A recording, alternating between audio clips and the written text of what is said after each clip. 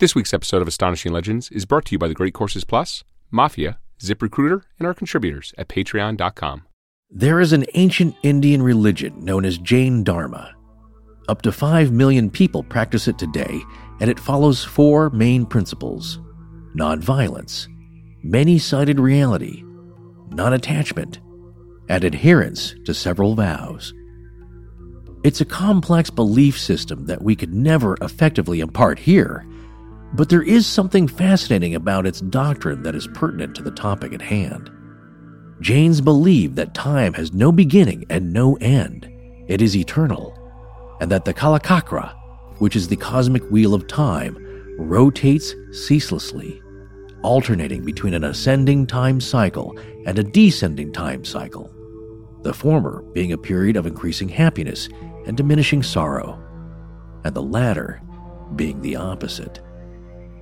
What is fascinating to us about these cycles of time is the description of the people that live in them. Each of the 2 cycles is divided into 6 auras, which are periods of unequal time. According to the Jains, we're currently in the 5th of these 6 auras on the descending cycle. This aura is known as the Dusama. It is defined by sorrow, and the average height of the people living in it is 6 feet tall, and their average lifespan is 130 years. The people who lived in the most recent aura prior to ours were said to be nearly 1 mile tall, with an average lifespan of 706 quintillion years. But the heights do not stop there. The people from the aura before that were 2 miles tall and lived exponentially longer. In the aura before that, they jumped up to 4 miles. And in the period preceding that, the first of the current downward cycle, they were 6 miles tall, and they lived in utmost happiness with no sorrow, and had lifetimes spanning trillions upon trillions of years. These astonishingly tall giants are the largest ones of any legend in any culture that we could find. But here's the fascinating thing to remember. If you adhere to any of this at all, we're in the 5th of the 6 auras on this downward cycle now. In the final aura, people will only grow to 1 foot tall and live 20 years at the most. If that comes to pass, we will have been the giants of their antiquity.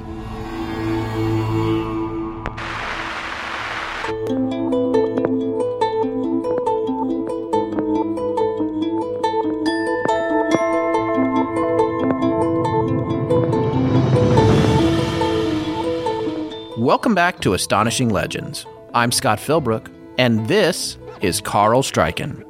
It is happening again. I am on Astonishing Legends. Join us tonight for the final part of our series on giants, including an interview with 7-foot-tall actor Carl Stryken, whom you may know from Twin Peaks, as well as many other performances.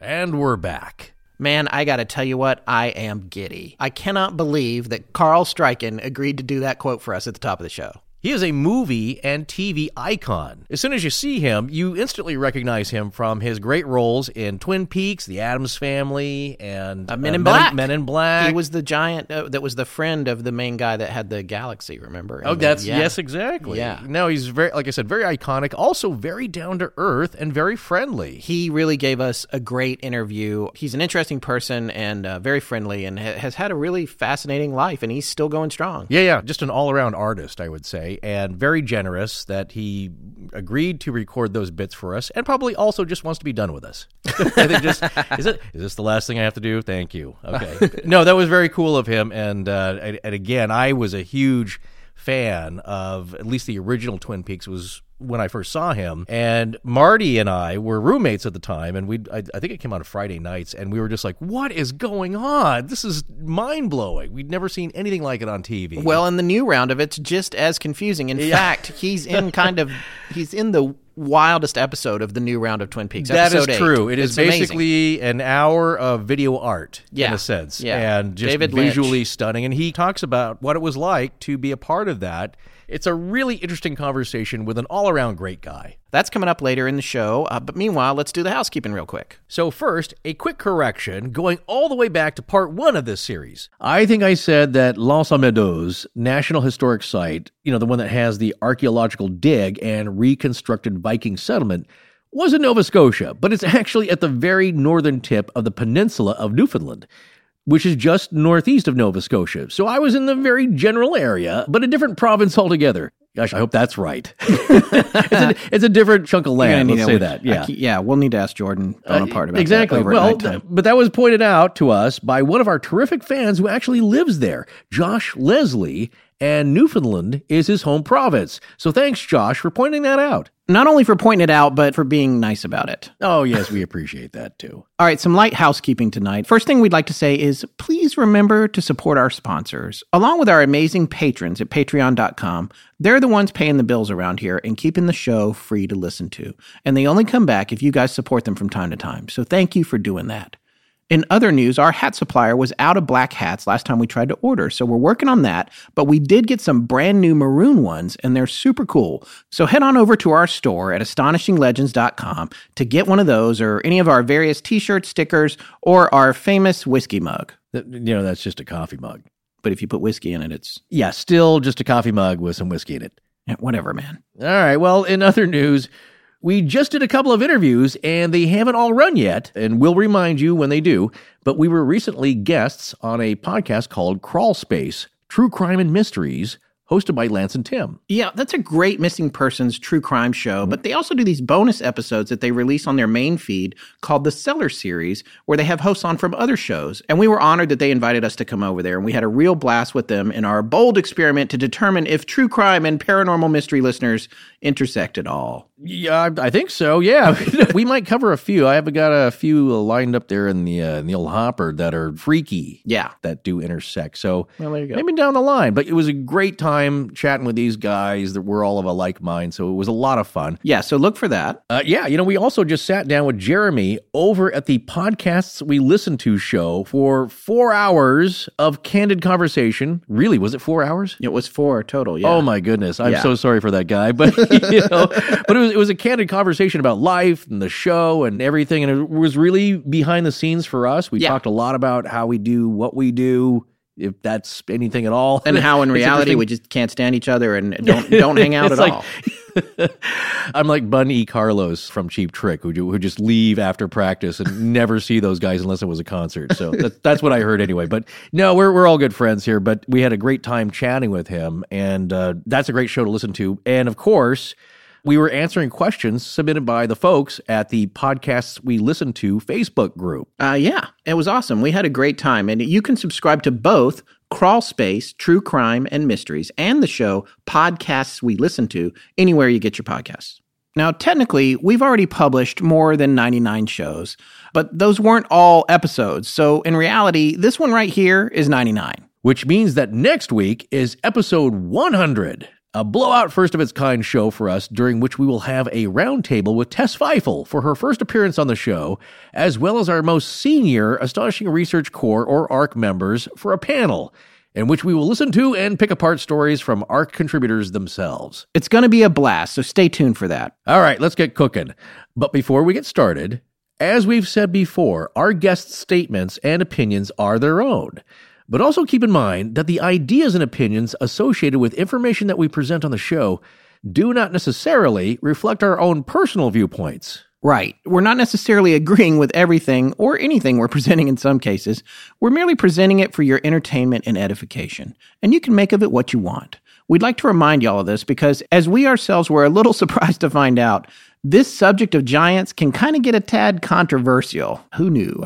Well, probably all the folks that have already been interested in or have researched giants. It goes right to the heart of that old chestnut, personal belief.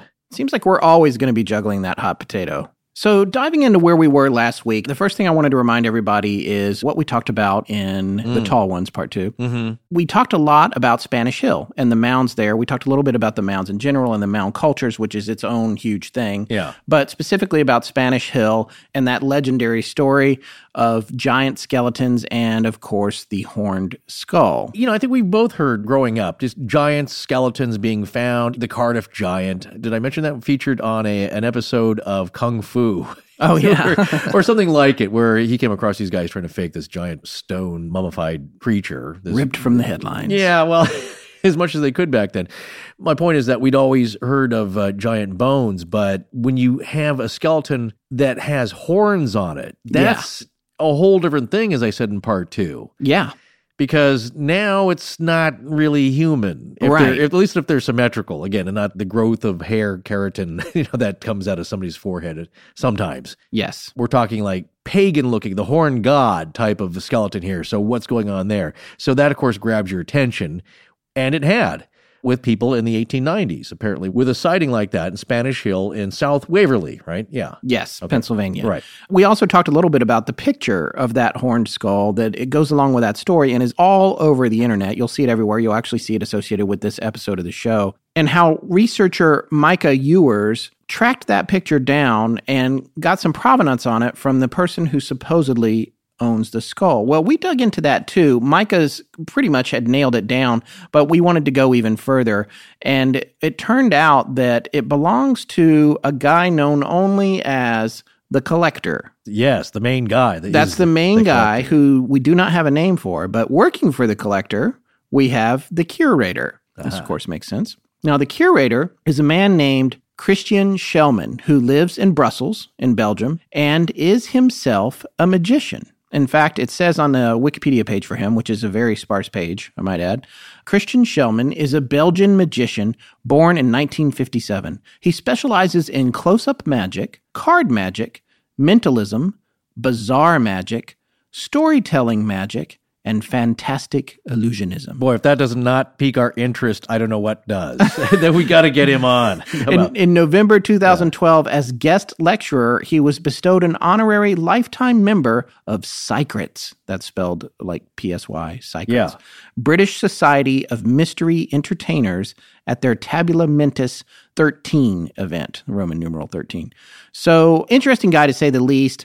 Probably not necessarily going to get the straightest answer out of him, considering he's involved in storytelling magic. Magicians never give up their secrets or even hints of them.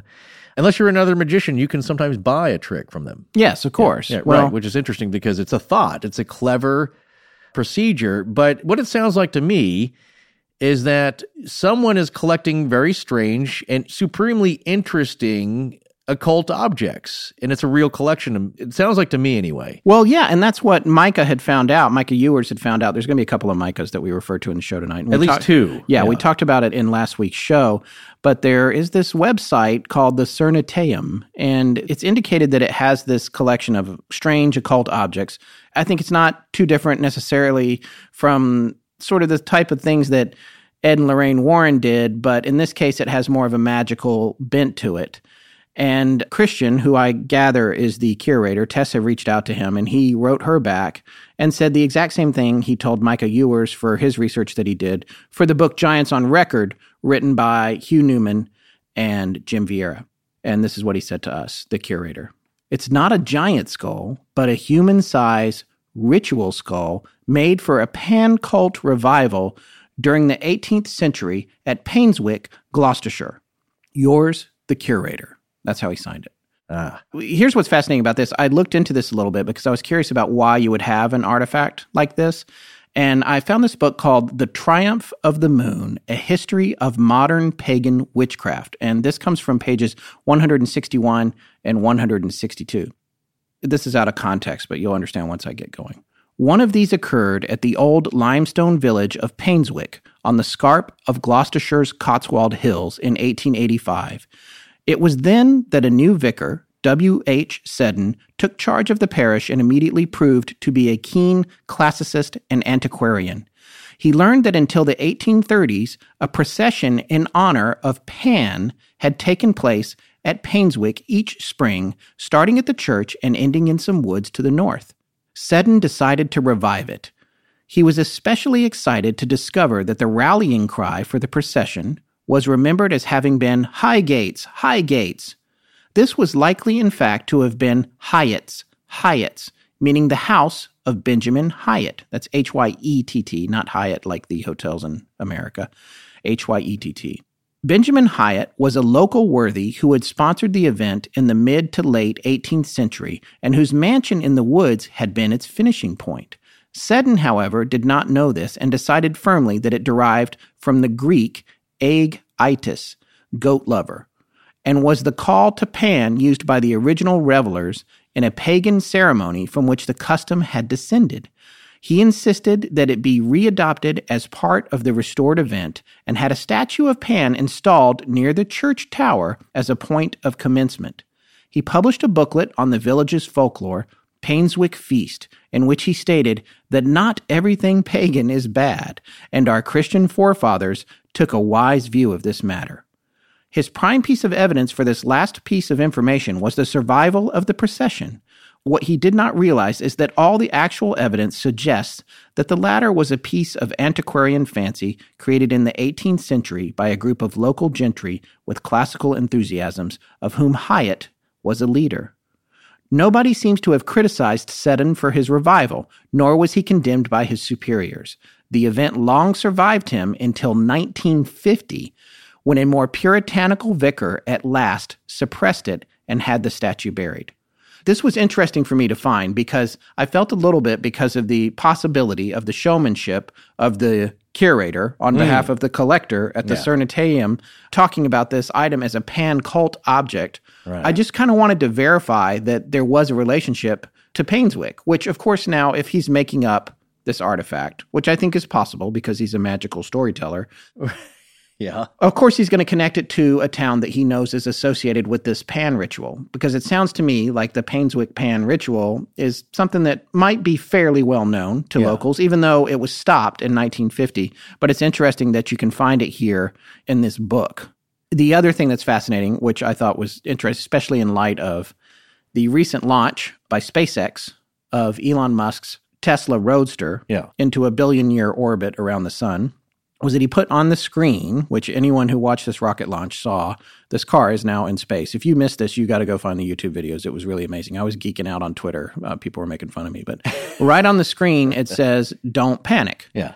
Which is taken from that amazing book, The Hitchhiker's Guide to the Galaxy. Douglas Adams. Everybody knows it from Douglas Adams' book. Yeah.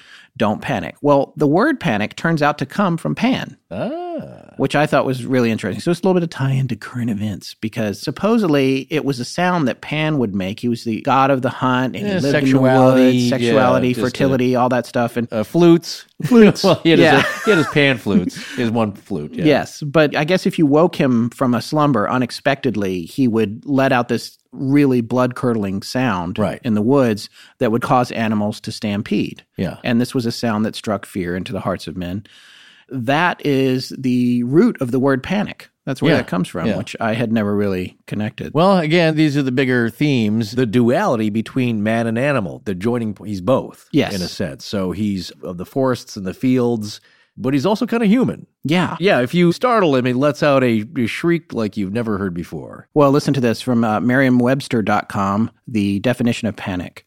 Panic comes to us from French panique, which in turn derives from Greek panikos, meaning literally of Pan. Pan is the pipe-playing, nymph-chasing Greek god of fertility, pastures, flocks, and shepherds. His name is a Doric contraction of Paon, meaning pasturer. He also has a rather dark side. His shout is said to have instilled fear in the giants fighting the gods, and the Greeks believed him responsible for causing the Persians to flee in terror at the Battle of Marathon. Panic entered our language first as an adjective suggesting the mental or emotional state that Pan was said to induce. The adjective first appeared in print at the beginning of the 17th century, and the noun followed about a century later. So it's interesting. That skull, while not necessarily connected to giants, and by the curator's own words, it's connected to this Pan cult ritual that is part of Painswick, Gloucestershire, in England. Well, I know that Greek classical themes were very popular in the 18th and 17th centuries because it was something you could paint that was fantastical and nobody would get on your case for it. So you have some portraits and you have a lot of the fantasy, the fun things to paint were these classical scenes. And so you see a lot of art like that. So that theme to me carries within people's proclivities, shall we say, in their private spare time, prancing about in the woods. Well, yeah, and that's what these guys were doing. And they were holding up the statue and marching through the woods. And that one vicar that we're talking about in that book, in the broader context of that part that I read, was going out into the woods and didn't even realize there used to be a house there from earlier times that they would always go with this tradition. But he revived it. Yeah. An unusual guy to be reviving it until a puritanical vicar shut it down in 1950. Right. Well, it's well done. It's got kind of a garland on it, as you can see, some kind of decorative thing around the crown. The skull. The skull does. Yeah, and we don't know that it's part of that, but we do know that it makes sense for the curator to say that it came from that region. Yes, it does. And be associated with pan-cult behavior. It could be very likely. It could be a very real object. I was in pottery class and actually made a skull when I was in class. And we right, because everybody does. Well, just like our super original logo. Yeah, that or you made a bong that the teacher just thought was a very skinny vase. But I made a skull that was kind of a planter thing, but you fired it. So if you didn't fire the clay, everybody kind of knows what that looks like. It's a terracotta field. That's kind of the impression I get with this. Plus a horn is broken off. Yeah. So what we know is that it's not actual bone. Yeah. It is not bone. Not even the curator is saying that this is real. It's not a giant skull. These are all the things we've so far all we've seen is a blurry photo of it. Shout out to you guys at Blurry Photos, but which is a good show. If you haven't heard it, check it out. But it's just a blurry photo of this skull. And then we've got this guy who's pretending to be other people and he's a magician. And I'm not sure. I did find a video of him online talking to someone, albeit in French, which I did take 4 years of, but still couldn't quite follow. If I listened really slowly, maybe I could have. Yeah, and Belgian French, too. Oh, yeah, Belgian French. He had all these shelves behind him with all kinds of artifacts on them, and I combed through that video trying to see if that skull was in the background on one of those shelves, but I didn't see it. No, but there are people who do collect occult curios. Well, let me look at our friends of the show, Greg and Dana, over at Week in Weird. Yeah. They have a traveling museum of the paranormal. Yeah, they have, and they have some pretty amazing stuff. Oh, yeah, some very spooky things. Haunted dolls, haunted objects. Yes. African, and there's one, a witch's doll with nails in its eyes. Well, they have the crone, which refused to be scanned by a 3D scanner. Oh, that's right, yes. There's a video of them trying to scan that so they can model it in their computer. And when they put it in front of the scanner refuses to look at it. It was not working. They said it was blocking it somehow. Yeah, it was electronically not working because they did an EVP, and the object itself, as they claimed, or the spirit contained within it, was afraid. It didn't know what they were doing. Are you trying to mock me somehow? Are you trying to steal my spirit? And then they had to explain what they were doing, like preserving your memory and trying to preserve your image. And he was like, okay, I'll allow that. Yeah, boy. It's kind of weird stuff. But anyway, people do collect these things, so I believe that this could be real. But I'm kind of glad that we've at least established that it has nothing to do with the Sayer find of the large skeletons. It is not a horned god, and it is not the Nephilim.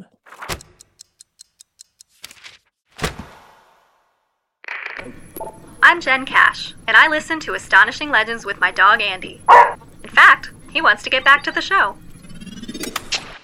So now we're really going to focus on an article we found online from one of our favorite writers here, Micah Hanks. Yeah, I really love Micah. He used to do a show with Jim Harold, which I don't think they're still keeping up, but Micah was Jim's second host on it, right? But it was called The Paranormal Report, which was sort of was it weekly? Way back when I first started listening, Clayton Morris used to do a Paranormal Report, which is more of the topical news stuff of the week. Weird stuff happened, and so that's a lot of fun. They were on camera. They were like news reporters bringing up weird stuff. And so then Clayton got busy. His life got busier with his journalism. And Micah stepped in for a while and was doing it. Now, that's a hard thing to do every week. And I know Micah is very prolific. He's a prolific blogger. Yeah. He's written several books. Oh, yeah. He's also part of the brain trusts of Mysterious Universe and contributing articles. Yep. It's like all those guys, Nick Redfern, they're constantly writing and producing and researching, and blows us away. Yeah. They really keep their finger on the pulse of what's going on. He also lives in my home state, North Carolina. Yes, that's right. I think he lives in Asheville. I'm trying to catch up with him next time I'm there. You hear that, Micah? Following you on Twitter. Send me a DM. You love dueling faint accents. Yes. Yeah. So we really love his approach because I think he represents the middle ground where he is taking a critical eye at these subjects, really trying to provide some solid research as best as he can. He's a really effective researcher, really effective, and he calls himself a skeptical but open-minded. Exactly. I think that's what we try to strive for, is that he's considering everything without being cynical and throwing some things out that maybe you just don't agree with. You'll still consider them because that's part of being an open mind. It's like, take a look at it. So right. And so what we're about to refer to with relation to Micah is a blog entry that he made that talks about this whole giant scenario, which everybody who's in our field, sooner or later, does it. They all do it. It's kind of like Elisa Lam. Everybody's done the we haven't done it yet, but boy, has it been done. Yeah.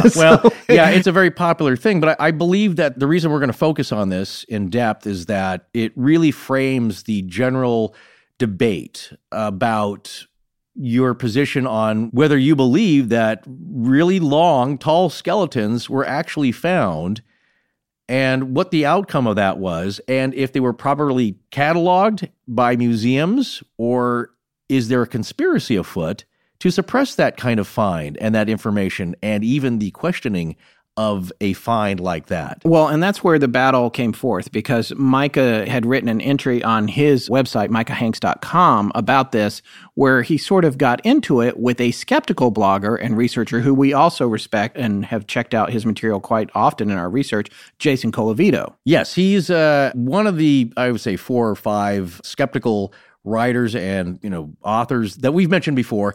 Joe Nickell, Brian Dunning, Jason Colavito, Sharon Hill, some of the best, I think, critical thinking out there. And we consider them just as well as anybody else. We always look to one of their sources to see what they've written.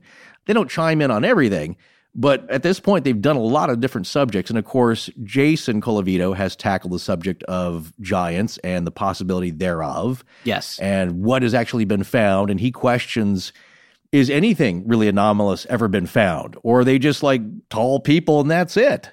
And so here's the name of the article, Big Buried Secrets, Giant Skeletons, and the Smithsonian, article by Micah Hanks.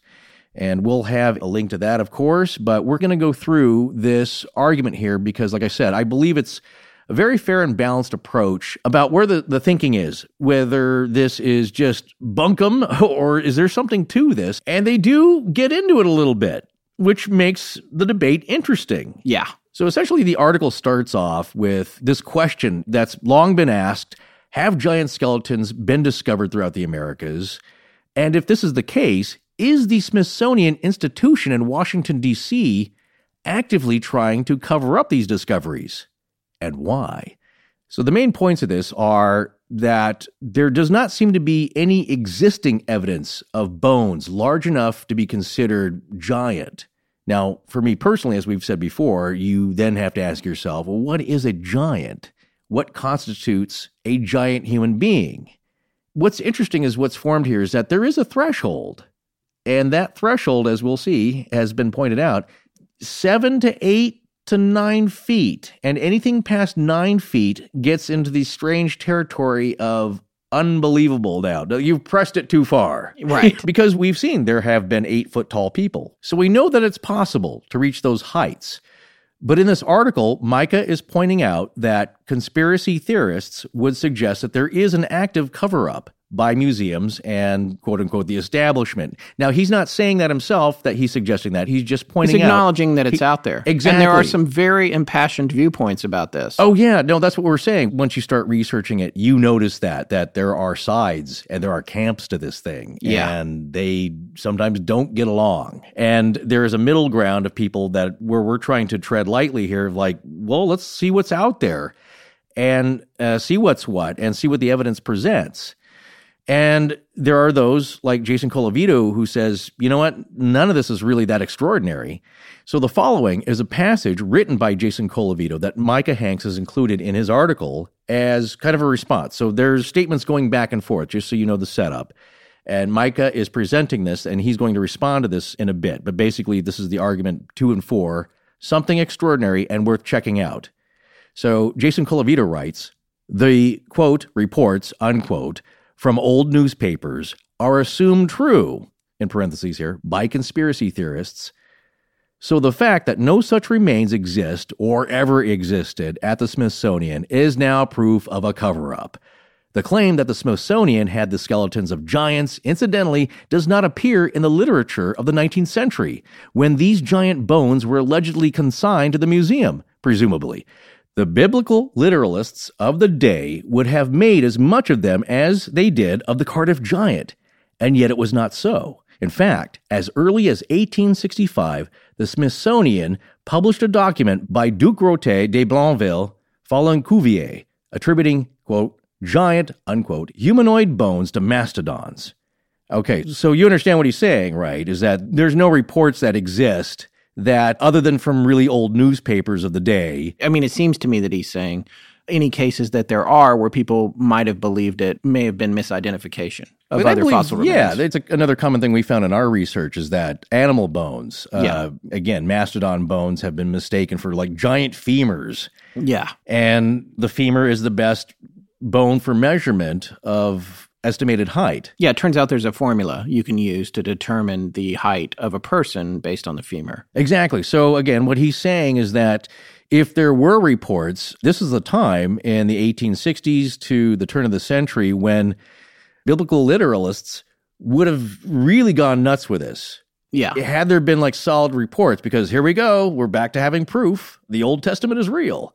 These things once existed, and they existed in the promised land of America. Yeah. So what he's saying is like, come on, there's no reports. I mean, other than you're going to believe some newspaper hack trying to sell papers. Colavito. Yes, Jason Colavito is saying this. So now we go back to what Micah Hanks has to say about that. And he says, Colavito is correct in asserting that there are no indications in the historic record where large, quote, anomalous skeletons, unquote, have gone missing from the Smithsonian. However, this does not mean that such gigantic remains were never found at all.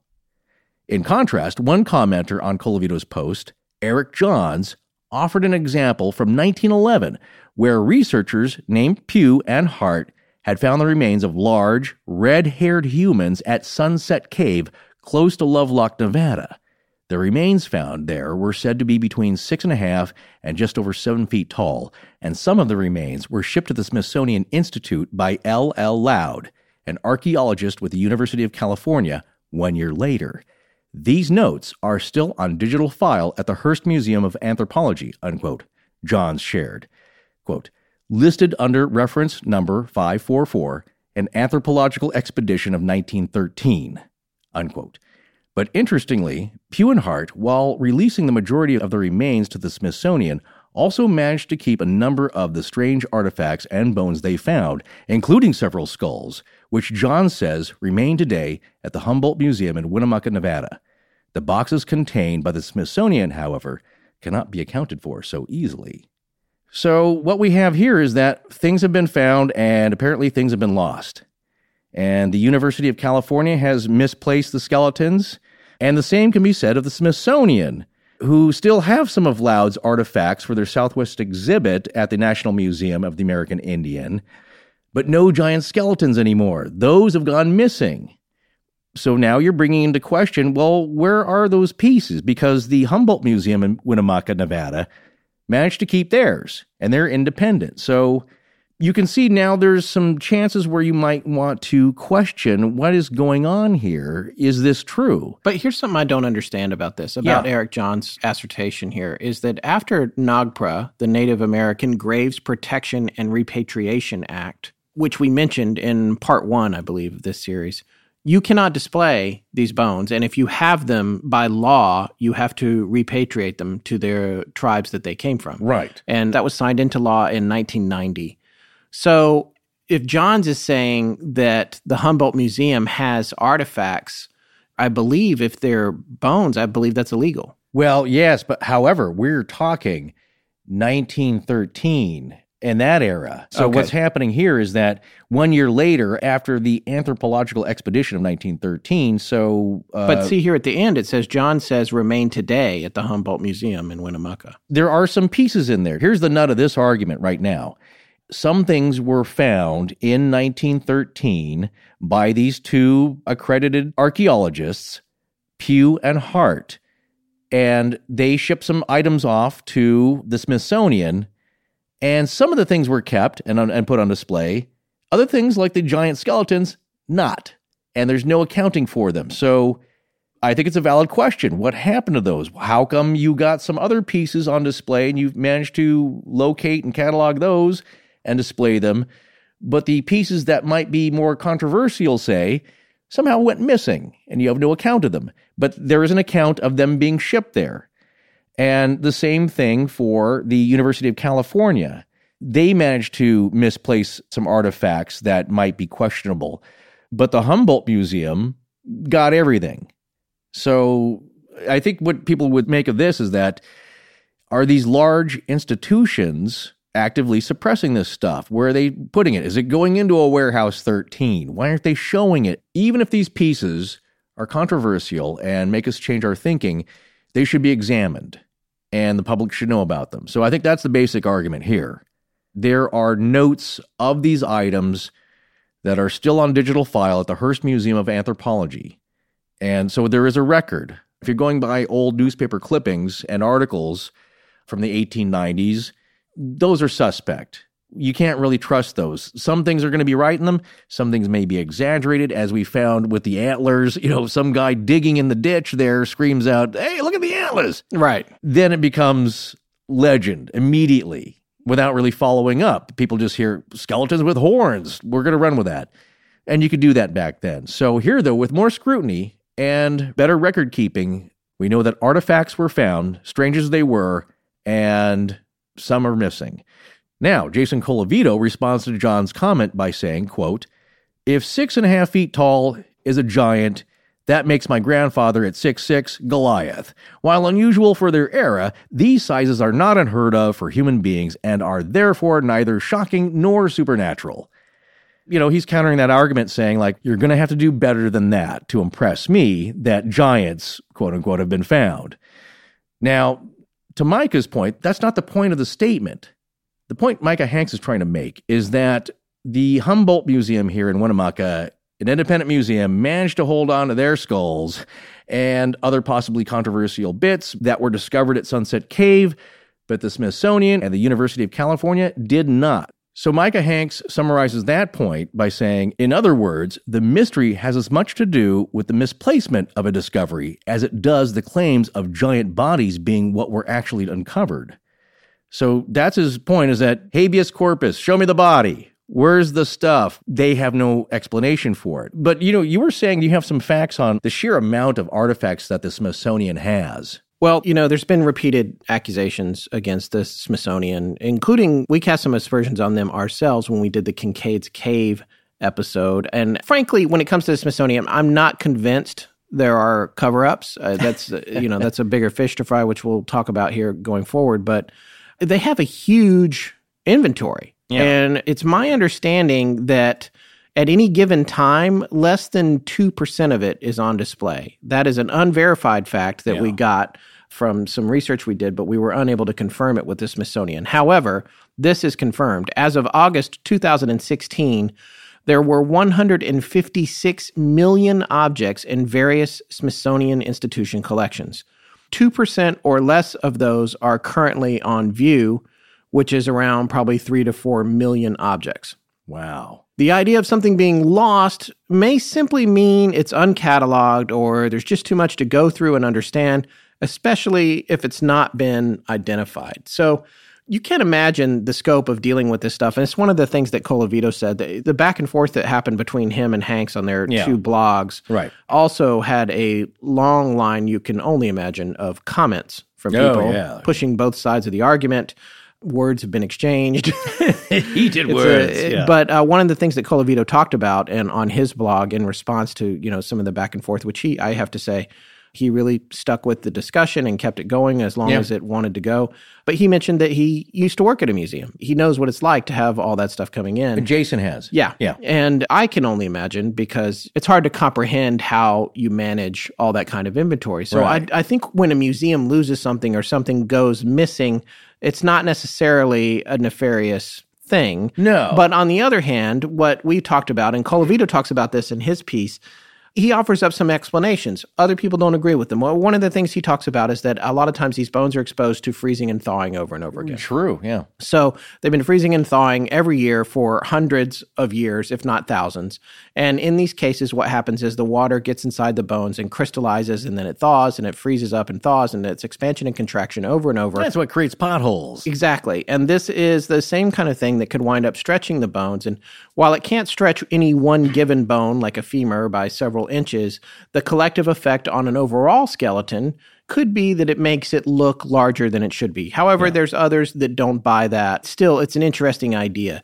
I think that when you look at the big picture, the other debate that comes up between Micah and Hanks is the fact that Smithsonian itself published that it had found a 7-foot 3-inch skeleton. This is on page 362 of their 12th annual report, which Micah had posted a link to where you could download the whole thing we did. It's 50 megabytes, pretty awesome. Just pages and pages of information. The length from the base of the skull to the bones of the toes was found to be 7 feet 3 inches. It is probable, therefore, that this individual, when living, was fully 7.5 feet high. At the head lay some small pieces of mica and a green substance, probably the oxide of copper, though no ornament or article of copper was discovered. This was, by the way, this is important, I thought. I don't think Micah really talked about this here, but it says in the Smithsonian annual report here, this was the only burial in the mound. And I think that's a significant thing. I don't remember Micah or Colavito talking about it in their exchange here with regard to this particular topic. But that goes to the point that these are possibly unusual individuals. It's not necessarily a race. Right. And some of the theories that we've read, not only from Micah Hanks, but also from Micah Ewers, who we're going to be talking about his point of view on all this in a little bit. And that's when we were talking about two Micahs. And we've been in touch with Micah Ewers and exchanged several emails over the course of the research for this series. But one of the things that Micah Ewers talks about is the possibility, in his mind anyway, the more research that he's done, this is another Micah who we're going to introduce in a minute, is the idea of these chieftains and leaders and the possibility of these taller folks being more exalted. Therefore, they get the better burial grounds, the mounds, the sepulchers, and all that kind of thing. It's not an indication of necessarily a race of beings that are all this size. It's just the important ones got the fancy seats. Exactly. And that was Woody Allen says, you want to be up close to the synagogue, the front seats where all the action is. Right. So the idea, though, is that if you were exalted, and that's another thing I keep poking at here and putting this forward, is that the bigger folks in a tribe or gathering are usually put forward as like, let's get him out there to lead. Yeah. He's imposing. Not only physically in terms of battle, but also maybe politically as well, or in terms of being the leader and the organizer. It's the most natural thing. You're the tallest, you're the biggest. If you can kind of just put two sentences together, you will be the leader. We're just going to make you the guy, and you just tell us what to do. And also in battle, you get out there in front and defend us. So that's the idea that keeps coming up, especially, again, I'll do a little point here later on about the height of the English kings. It's just surprising. Yeah. Just as a taster, William Wallace, everybody knows from Braveheart, 6'5", really tall for back then. Yeah. So yeah, these are big, imposing men. But you're right. So anyway, to just kind of recap here where we're at, is that Jason Colavito is saying that he could not find any documentation of any giant bones missing from the Smithsonian, or notably missing, except for the claim starting around the mid-20th century when this kind of thinking was getting popular is what he's getting at. So like the 1950s, mid-century, like the UFO craze and all these things, these different ideas are being explored, and then ideas, he's saying, of cover-ups and things being suppressed to the people and people doubting their government institutions. That's when this is happening. But before that, he really can't find anything.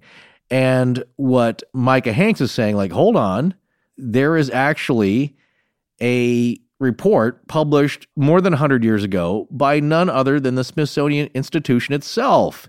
And that report is an excerpt from 1894 from a section of the 12th Annual Report from the Bureau of Ethnology to the Secretary of the Smithsonian, where Cyrus Thomas and Thomas Powell of the Bureau of Ethnology wrote the passage that Scott just read. So here's an example of something that they believe at the time in this report is 7.5 feet tall, a foot taller than what Jason Colavito is saying is no big deal. Yes. By the way, I want to quickly point out, he mentions Goliath. You know, Goliath is the perfect example of a giant, but when you think about this story and how tall Goliath was, you have to remember that there are conflicting reports about his height. True, yes. Depending on what source you go with, and a lot of historians will go with the oldest text that they can find, and that's the Dead Sea Scrolls currently. Right. And here's a good overview that I actually found on Wikipedia about the different texts and what heights they give, because there is some discrepancy. So Goliath's stature, as described in various ancient manuscripts, varies. The oldest manuscripts, the Dead Sea Scrolls text of Samuel, the 1st century historian Josephus, and the 4th century Septuagint manuscripts all give his height as 4 cubits and a span. So that roughly translates to 6 feet 9 inches or 2.06 meters. So it's my understanding that the span can be less than that, because I had read that it was 6'6". Because 9 inches is half. Well, I'm just saying, a span, when your hand's outstretched, it's from the tip of your thumb to your pinky, right? Or your... Yeah, but we're talking about people's body parts. These aren't exact measurements. I know, but no one has a 9-inch wide hand. I know. I'm just going to... I've got huge hands. Yeah. I mean, not huge, but I've got big hands. I'm looking at it right now. No, stop bragging. No, but I know how that came out, but I'm just saying no one has a 9-inch hand except maybe Carl Stryken. Well, that's what I'm saying, though, is that... But this is for all people. It's not for the giant in town. You know what I'm saying? This is not an exact science, and this is ancient history. Literally. So things are going to vary. Now, here's another example. I just think he was 6'6". I don't think he was 6'9". Well, you know, I don't think a span's 9 inches. Because it's closer to your height. Hey, I'm 6'2". So, whereas now the Masoretic text gives this measurement as 6 cubits and a span, and that translates to 9 feet 9 inches or 2.97 meters. 6 cubits and a span is expressed as 6 cubits and a hand's breadth. In the Geneva Bible, 9 feet 4 inches tall. And in the Expanded Bible and the New Century Version, over 9 feet tall. So that's over 2.5 meters.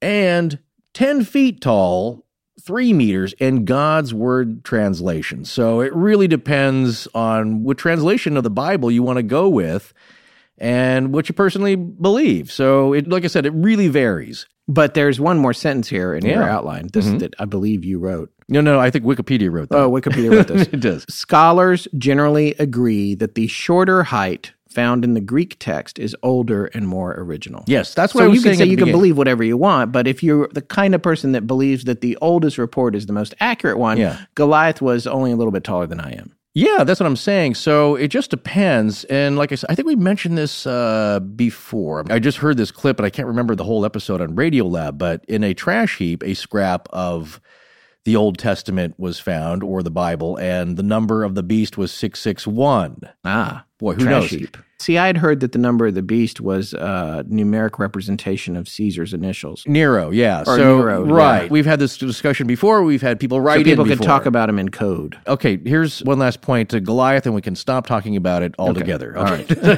right. But I made a note to do so because I found this interesting, because we were just talking about making your tall people your leaders. So again, from the Wikipedia entry on Goliath, in the section on Goliath and Saul, it talks about the story of David and Goliath, and the purpose, it says, of the story of Goliath is to show that King Saul is not fit to be king and that David is. Saul is chosen to lead the Israelites against their enemies, but when faced with Goliath, he refuses to do so. Goliath is a giant, however, and Saul is a very tall man. Saul's exact height is not given, but he was a head taller than anyone else in all Israel. And that comes from the first book of Samuel, chapter 9, verse 2, which implies he was over 6 feet tall, so 1.8 meters, and supposed to be the obvious challenger for Goliath, yet David is the one who eventually defeated him.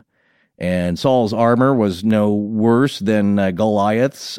Basically, Saul just chickened out. He's, anyone else want to handle this? The point here, though, is that Saul is very tall, and so they make him the king, but it's not enough. Yeah. It's up to David of regular stature. Asymmetrical warfare. There you go. He's brave, and he's got a better tool, better to be at a distance. So that's the point of the story. And of course, the little person, the underdog overcoming the giant, the bigger they are, the harder they fall.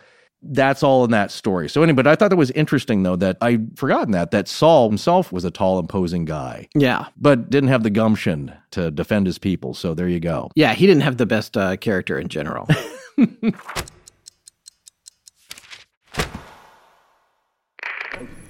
Good evening. My name's Adam. And my name's Matt. And when we're not researching the paranormal Or recording graveyard tales, we're listening to the Podfathers.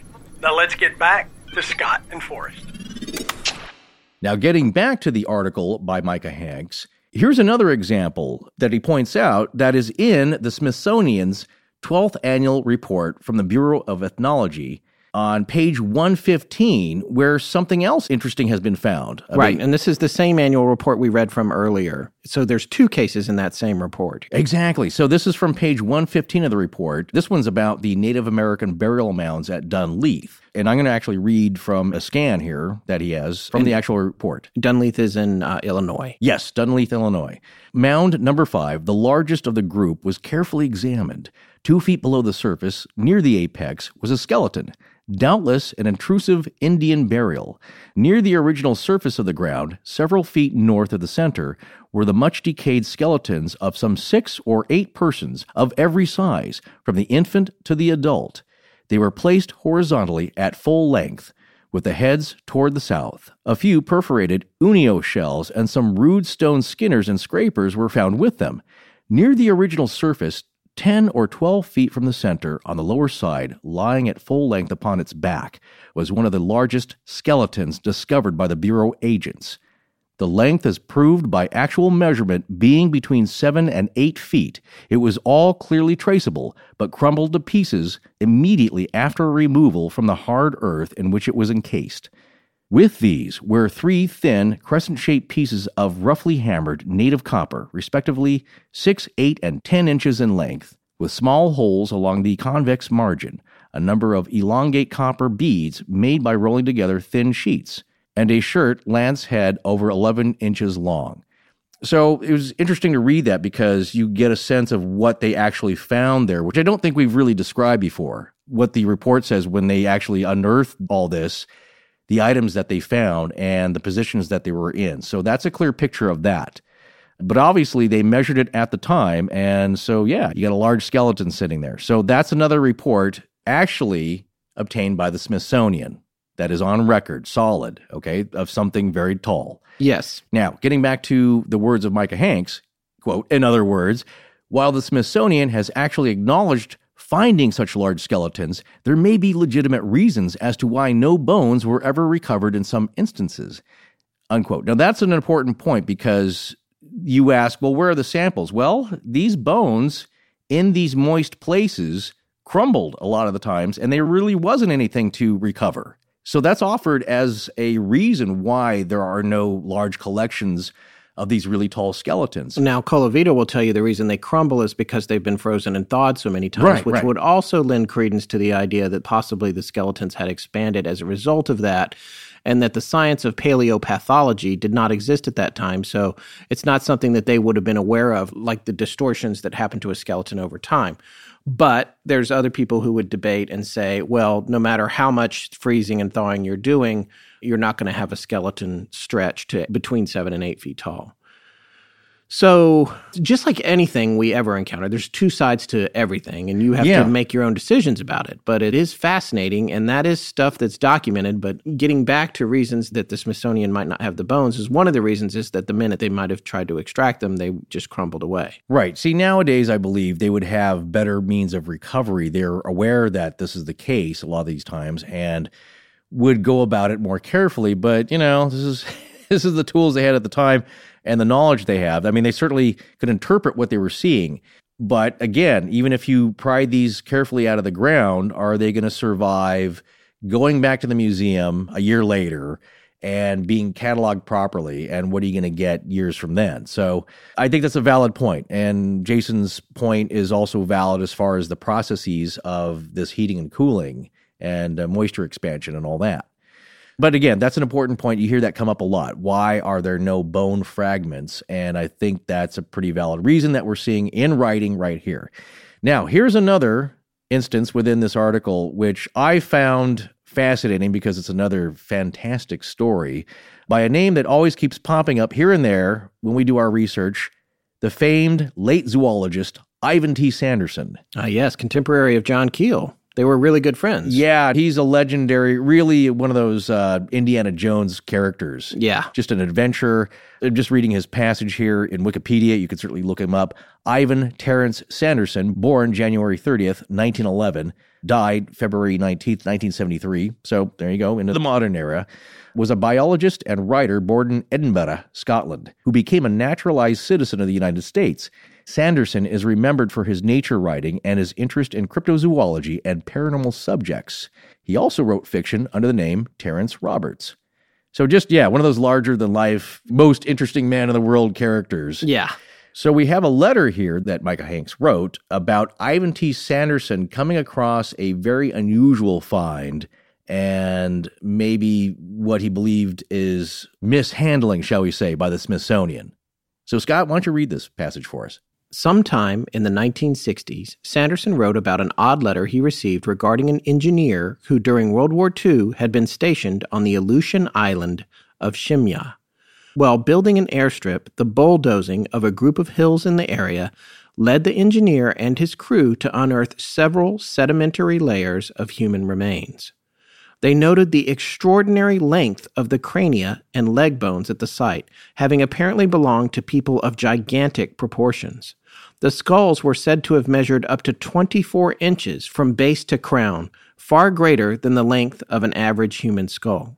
Also of interest was that each was said to have been trepanned, the strange process of drilling or cutting a hole and removing a top center portion of the skull, thought by some ancient cultures to enable a variety of alleged benefits, including psychic abilities, etc.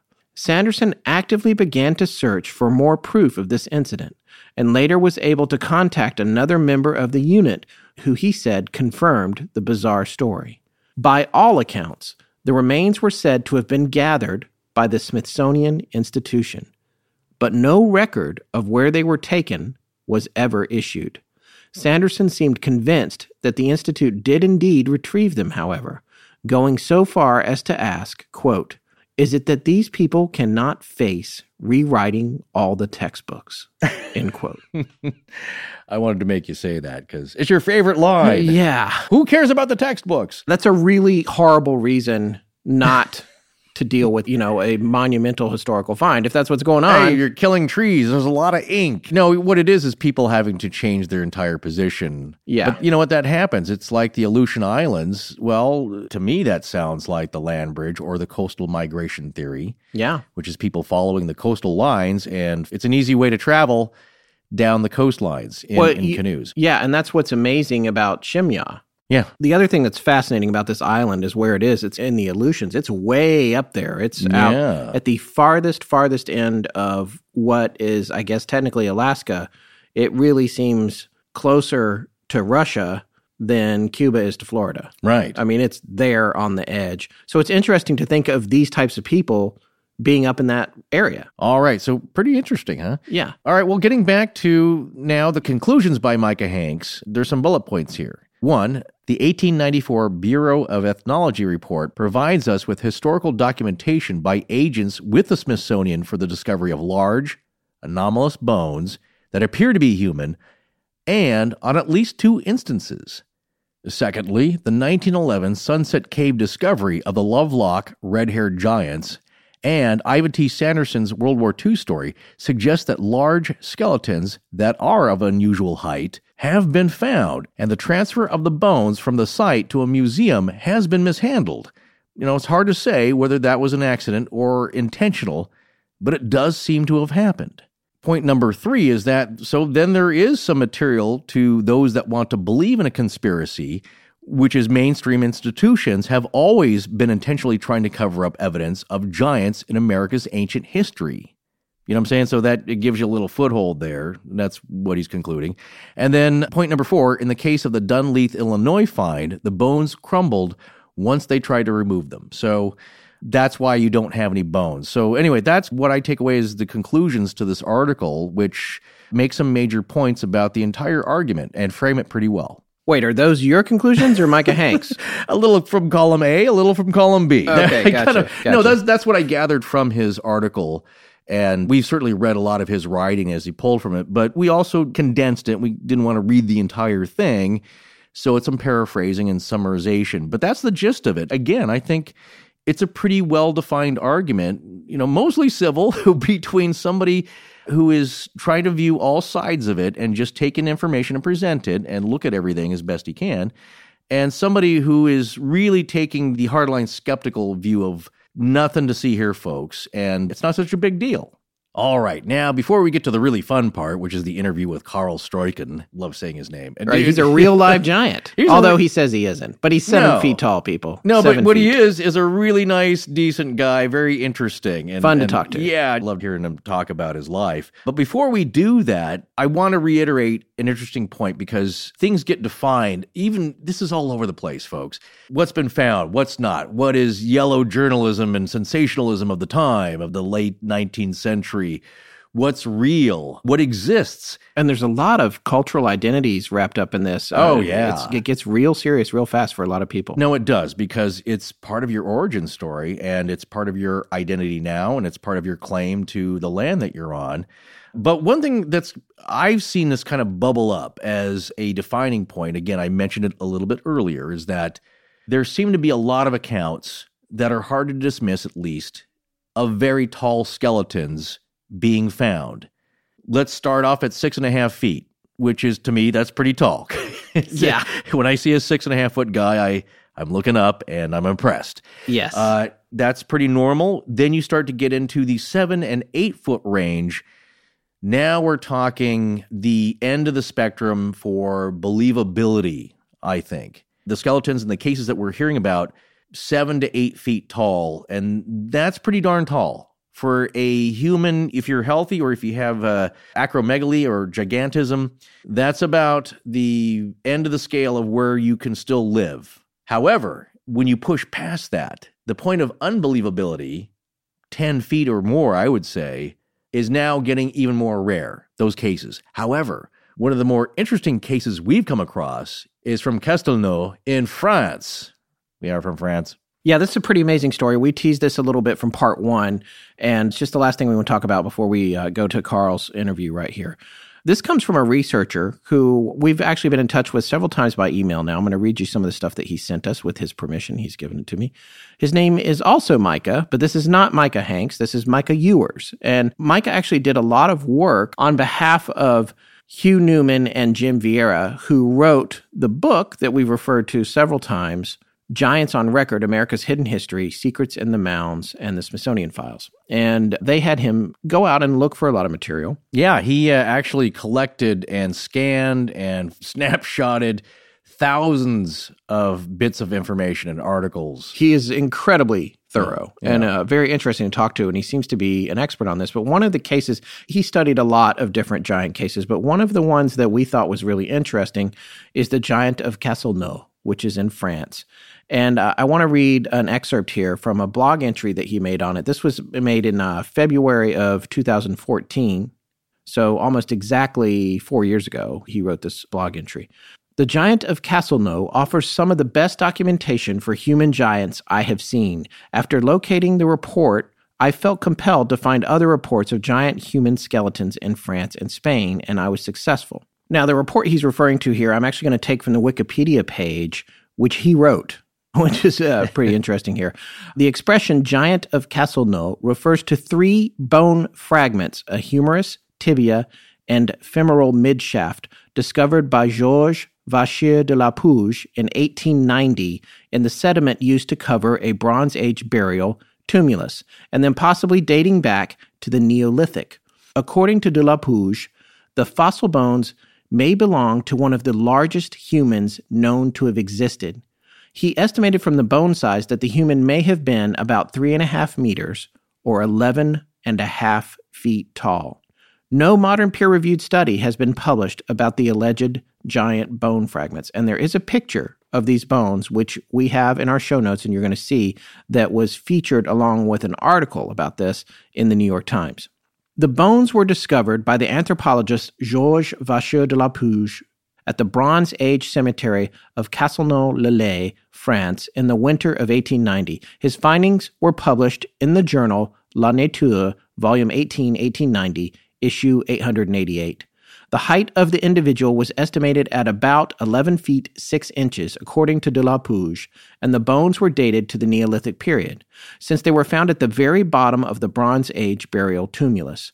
The journal includes a photo engraving of what was identified as the humerus, tibia, and femoral midshaft of the giant compared to a normal-size humerus in the center. Writing in the journal La Nature, de la Puge describes the bones in detail. Quote, I think it unnecessary to note that these bones are undeniably human, despite their enormous size. The first is the middle part of the shaft of a femur, 14 centimeters length, almost cylindrical in shape, and the circumference of the bone is 16 centimeters. The second piece is the middle and upper part of the shaft of a tibia. The circumference is 13 centimeters at the nutrient foramen. The length of fragment is 26 centimeters. The third, very singular, was regarded by good anatomists as the lower part of a humerus. The volumes of the bones were more than double the normal pieces to which they correspond. Judging by the usual intervals of anatomical points, they also involve lengths almost double. The subject would have been a likely size of 3 meters. The bones of the Castelnau giant were studied at the University of Montpellier and examined by M. Sabatier, professor of zoology at the University of Montpellier, and M. Delage, professor of paleontology at the University of Montpellier, in addition to other anatomists. In 1892, they were carefully studied by Dr. Paul-Louis-André Kiener, professor of pathological anatomy at Montpellier School of Medicine, for which he admitted they represented, quote, a very tall race, end quote, but nevertheless found them abnormal in dimensions and apparently of morbid growth, end quotes. So that's an important point to point out. These are anomalous, not indicative of normally healthy people that are just huge, right? That's what I gather here. Well, what they're saying here is that these bones belong to a race of men between 10 and 15 feet in height. Now we're in crazy territory. It's getting crazy. That's what I'm saying. It's getting crazy. I want to make a point here quickly because we were going to have a section where we talked about how high can a person grow? Yes. How tall can a person be? One of the things that Chris Cogswell dug up here is an article from The Guardian, and it's entitled, How Tall Can a Human Grow? And there's an important point down here by a man named John Wass, who is a specialist in acromegalic gigantism at the University of Oxford. You know, that's the question. Surely there must be a limit, right, to a person's height. And he says, it would be impressive to survive for long if you grew taller than 9 feet. And the reason is, first, high blood pressure in the legs caused by the sheer volume of blood in the arteries can burst blood vessels and cause varicose ulcers. An infection of just such an ulcer eventually killed Robert Wadlow. With modern antibiotics, ulcers are less of an issue now, and most people with acromegalic gigantism eventually die because of complications from heart problems. Quote, keeping the blood going around such an enormous circulation becomes a huge strain for the heart, says Wass. Now, yeah, you're at the limit. At 9 feet, you're at the limit of what normal tissues can bear for human beings anyway.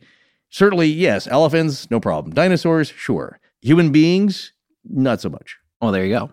So the next thing that Micah Ewers wanted to do was see if he could find other examples of finds of giants this large in the areas in France.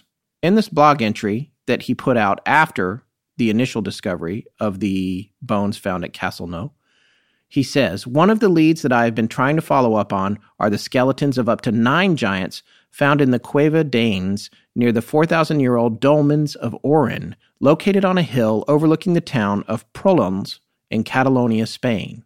Spanish authors Fernando Ledesma Rubio and Miguel G. Aracil wrote about these giants found in the Pyrenees Mountains of Catalonia and other locations in Spain in their books. These giants were said to be 3 meters tall, or 10 feet, and have correspondingly large skulls and femurs, 27 to 36 inches long. These giant skeletons from Catalonia dated to Bronze Age and Neolithic dolmen cultures from about the same era of the giant skeletal finds in southern France, i.e. the giant of Castelnau, just 175 miles to the northeast. So what's happening here is he's trying to uncover examples of other giants that are as large as the giant of Castelnau. And he's done a lot of research on this and taken a pretty deep dive. We're going to have a link to his blog page so that you can check out all of the stuff that he dug up on this. But the interesting thing is he felt that if you looked throughout the French countryside, you would find lots of other examples that you could piece together and suggest the possibility that instead of one anomalous finding, you were looking at an idea that there may have actually been a species of these huge human beings in France, right, and in neighboring regions. In fact, listen to this discovery just 3 miles south of Castelnau that Evers dug up from an article in the Olwen Register, November 8th, 1894. Giants of prehistoric France. In a prehistoric cemetery recently uncovered at Montpellier, France, while workmen were excavating a waterworks reservoir, human skulls were found measuring 28, 31, and 32 inches in circumference. The bones which were found with the skulls were also of gigantic proportions. These relics were sent to the Paris Academy, and a learned savant who lectured on the find says that they belonged to a race of men between 10 and 15 feet in height. That's from November 8th, 1894. So the skull of a normal man is about 21 inches in circumference. The skull of the Montpellier giant, 32 inches circumference. Such a giant may have had over 3 times the cranial capacity of a normal man, according to Micah Ewers.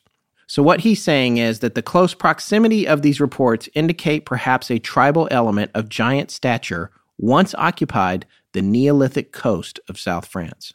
It's pretty amazing. Yeah, especially if you see some photos of this skull, which it's freakishly round. Yeah, exactly. It's pretty crazy. And the thing is, he's had a hard time tracking down hard evidence on this, but some has been found. Now, we exchanged a bunch of emails, and he gave me permission to share what he sent to me about this topic, and I wanted to pass it on to our listeners.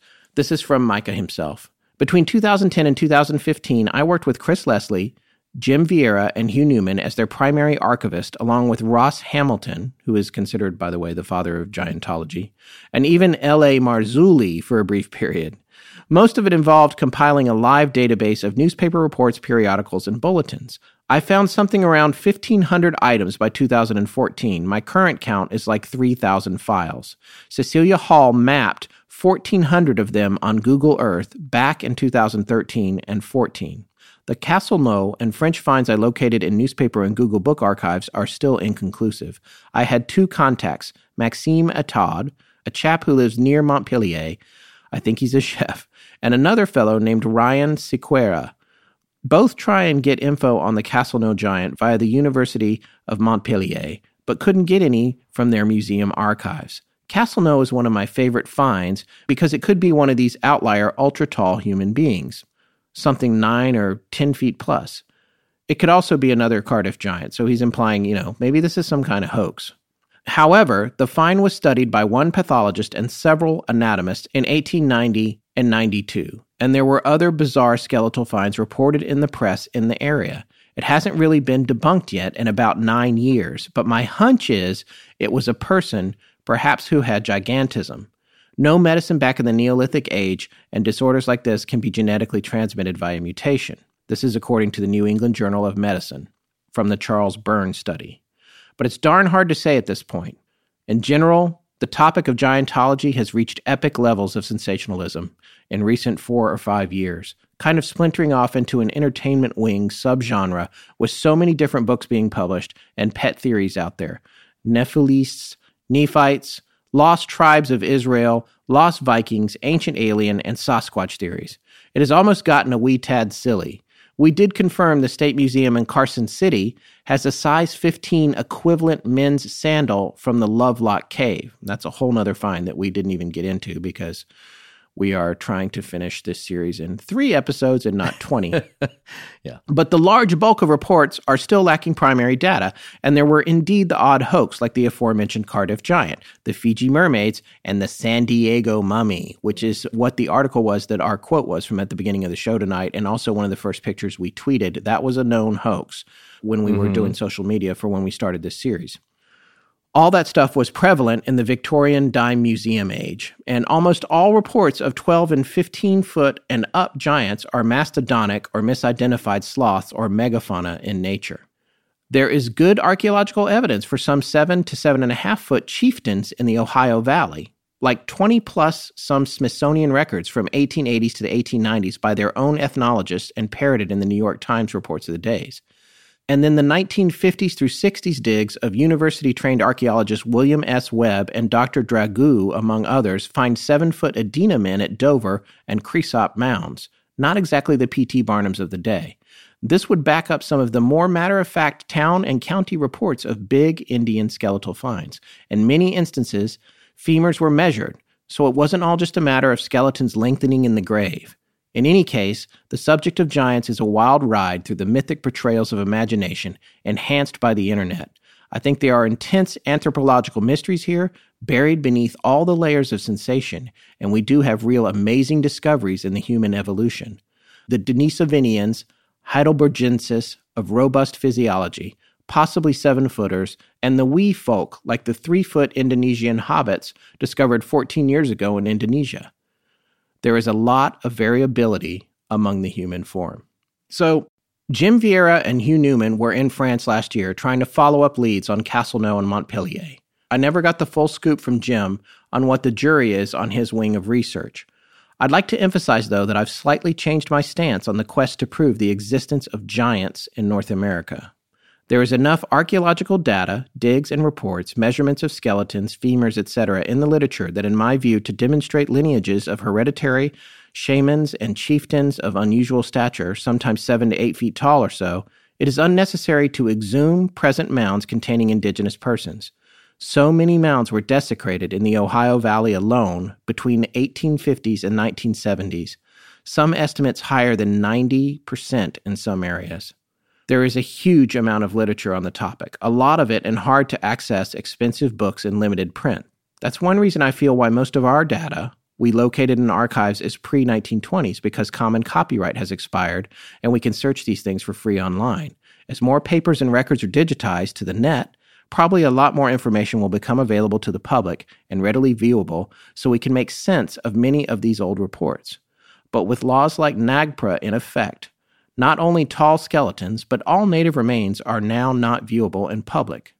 As I said earlier, I was able to confirm there was a size 15 sandal that my friend was able to photograph on a previous visit, and Dr. Pat Barker at the State Museum confirmed its size and length, nearly 13 inches, along with size 11 and 12 sandals at Lovelock Cave, suggesting some tall folks from the Lovelock culture. I even located old press clippings from the Nevada State Journal I forwarded to Dr. Barker, which showed that some 15-inch sandals were unearthed in the cave, but the Historical Society and State Museum had no record of them that he could find. Giants over 8 or perhaps 9 feet may exist if some of these femur reports of 26, 28, and 29 inches are true, but I doubt very much people much over 9 or 10 feet existed, or any appreciable numbers outside of extremely unusual occurrences.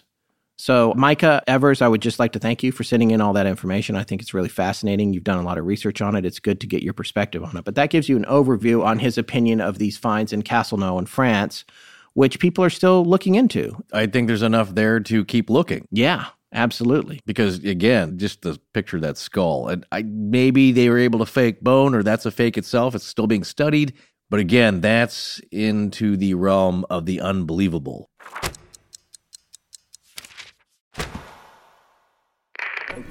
I'm Tracy Forbes Bosley, and when I'm not out rescuing dogs, cats, or the occasional cryptid, I'm listening to Astonishing Legends. Now back to the show. Speaking of unbelievable, it's unbelievable to me that when we contacted television and movie giant Carl Stryken, that he agreed to do an interview with us. So we decided that there was no better way to wrap up this series than with an interview with an actual living giant who's famous for playing giants on both the big and small screen. We're very excited to welcome Dutch actor Carl Strijken to our show tonight. He is well known in TV and film for his performances in a slew of amazing projects, from Twin Peaks to The Addams Family to Star Trek The Next Generation and Men in Black. He's been acting since the 70s, and one of your first projects, well, maybe it's not your first project, but you appeared in the Sgt. Pepper's Lonely Hearts Club Band movie? That's correct, yeah. Yes. I think before that, I went to the American Film Institute for a year, and I think I was in a few of those. Oh, sure. The student films? No, there was one that somebody who was at the AFI, he did his own full-length movie. I forget what it was. Oh, okay. But anyhow, yeah. So, yeah, you can say that Sgt. Pepper's was the first one, yeah. So you've you've been at it for quite some time. I mean, had you always wanted to get into acting and directing? Was that something you always wanted to do, or?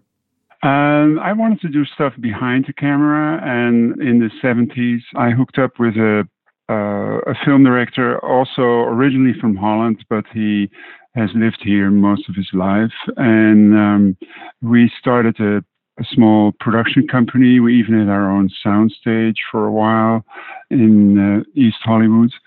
And while we were working on one of our own projects called Population One, which was a musical feature starring a lot of the local punk musicians, somebody who Mabel Collins, yeah. Okay. She was the personal assistant to the director of Sgt. Pepper, and she kind of jumped out of her car while I was walking on Hollywood Boulevard, and she said, "Oh, we need you for our movie." Well, I just went to meet the director, and that was it. So, was it safe to walk down Hollywood Boulevard back then? Just as safe as it is now, okay. Or unsafe, whatever. I especially in those days, I wasn't afraid as much. I was a lot stronger than I am now. But sure. So, your business partner at the time, that would be Renee Dalder. Is that correct? Right. Yeah. And did you meet him in Amsterdam when you were a student there, or? Well, I went to the film school in Amsterdam, and so did he, but he was a few years ahead of me. Oh, okay. And he had already moved to the U.S., and so I met him very briefly when he happens to be in Amsterdam for a few weeks, and then I contacted him again when I had kind of settled in California. I see. And in addition to acting and also working behind the camera, I understand when you were younger anyway, according to Wikipedia, you actually composed several waltzes? You were a composer as well? Well, composer, I don't know. But actually, I have a piece of music in Witches of Eastwick. The end, the title sequence at the end, when I sit down behind this little baby piano, that's my own music. So that's amazing. Yeah, I'm a registered composer.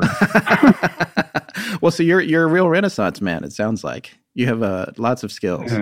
Let me ask you this: with regard to your large stature and that kind of thing, how do you feel about the word giant and personally being labeled as a giant? What does that mean to you? Do you find that offensive, or are you okay with it? How has that been for you growing up and being a performer? Well, I don't think I'm quite there yet. I don't think I deserve to be called a giant. There are a lot of people who are taller than I am. Sure. A few years ago, I was visiting this professor in Rotterdam who wanted my blood because he was doing some research. And he was kind of disappointed because he had a lot of patients who were a lot taller than I was. So I was a bit of a letdown to him. He was crestfallen when he saw that you were only 7 feet tall, right? Yeah. But actually, he should have known, or he knew how tall I was. But we walked to the statue of the Giant of Rotterdam, and he had me stand next to him, and it was kind of a joke. He was so much taller than I was, and he lived, I think he died in the 50s or so, that was not that long ago, yeah. Sure. It says online, in terms of any of the research that we did on you, that you owe your height to the condition of acromegaly. Is that something that you actually suffer from or have been diagnosed with? Yeah, although all the men on my mother's side of the family, like my grandfather on my mother's side was 6'9". Oh my gosh. And a lot of uncles from that part of the family were way over 6 feet.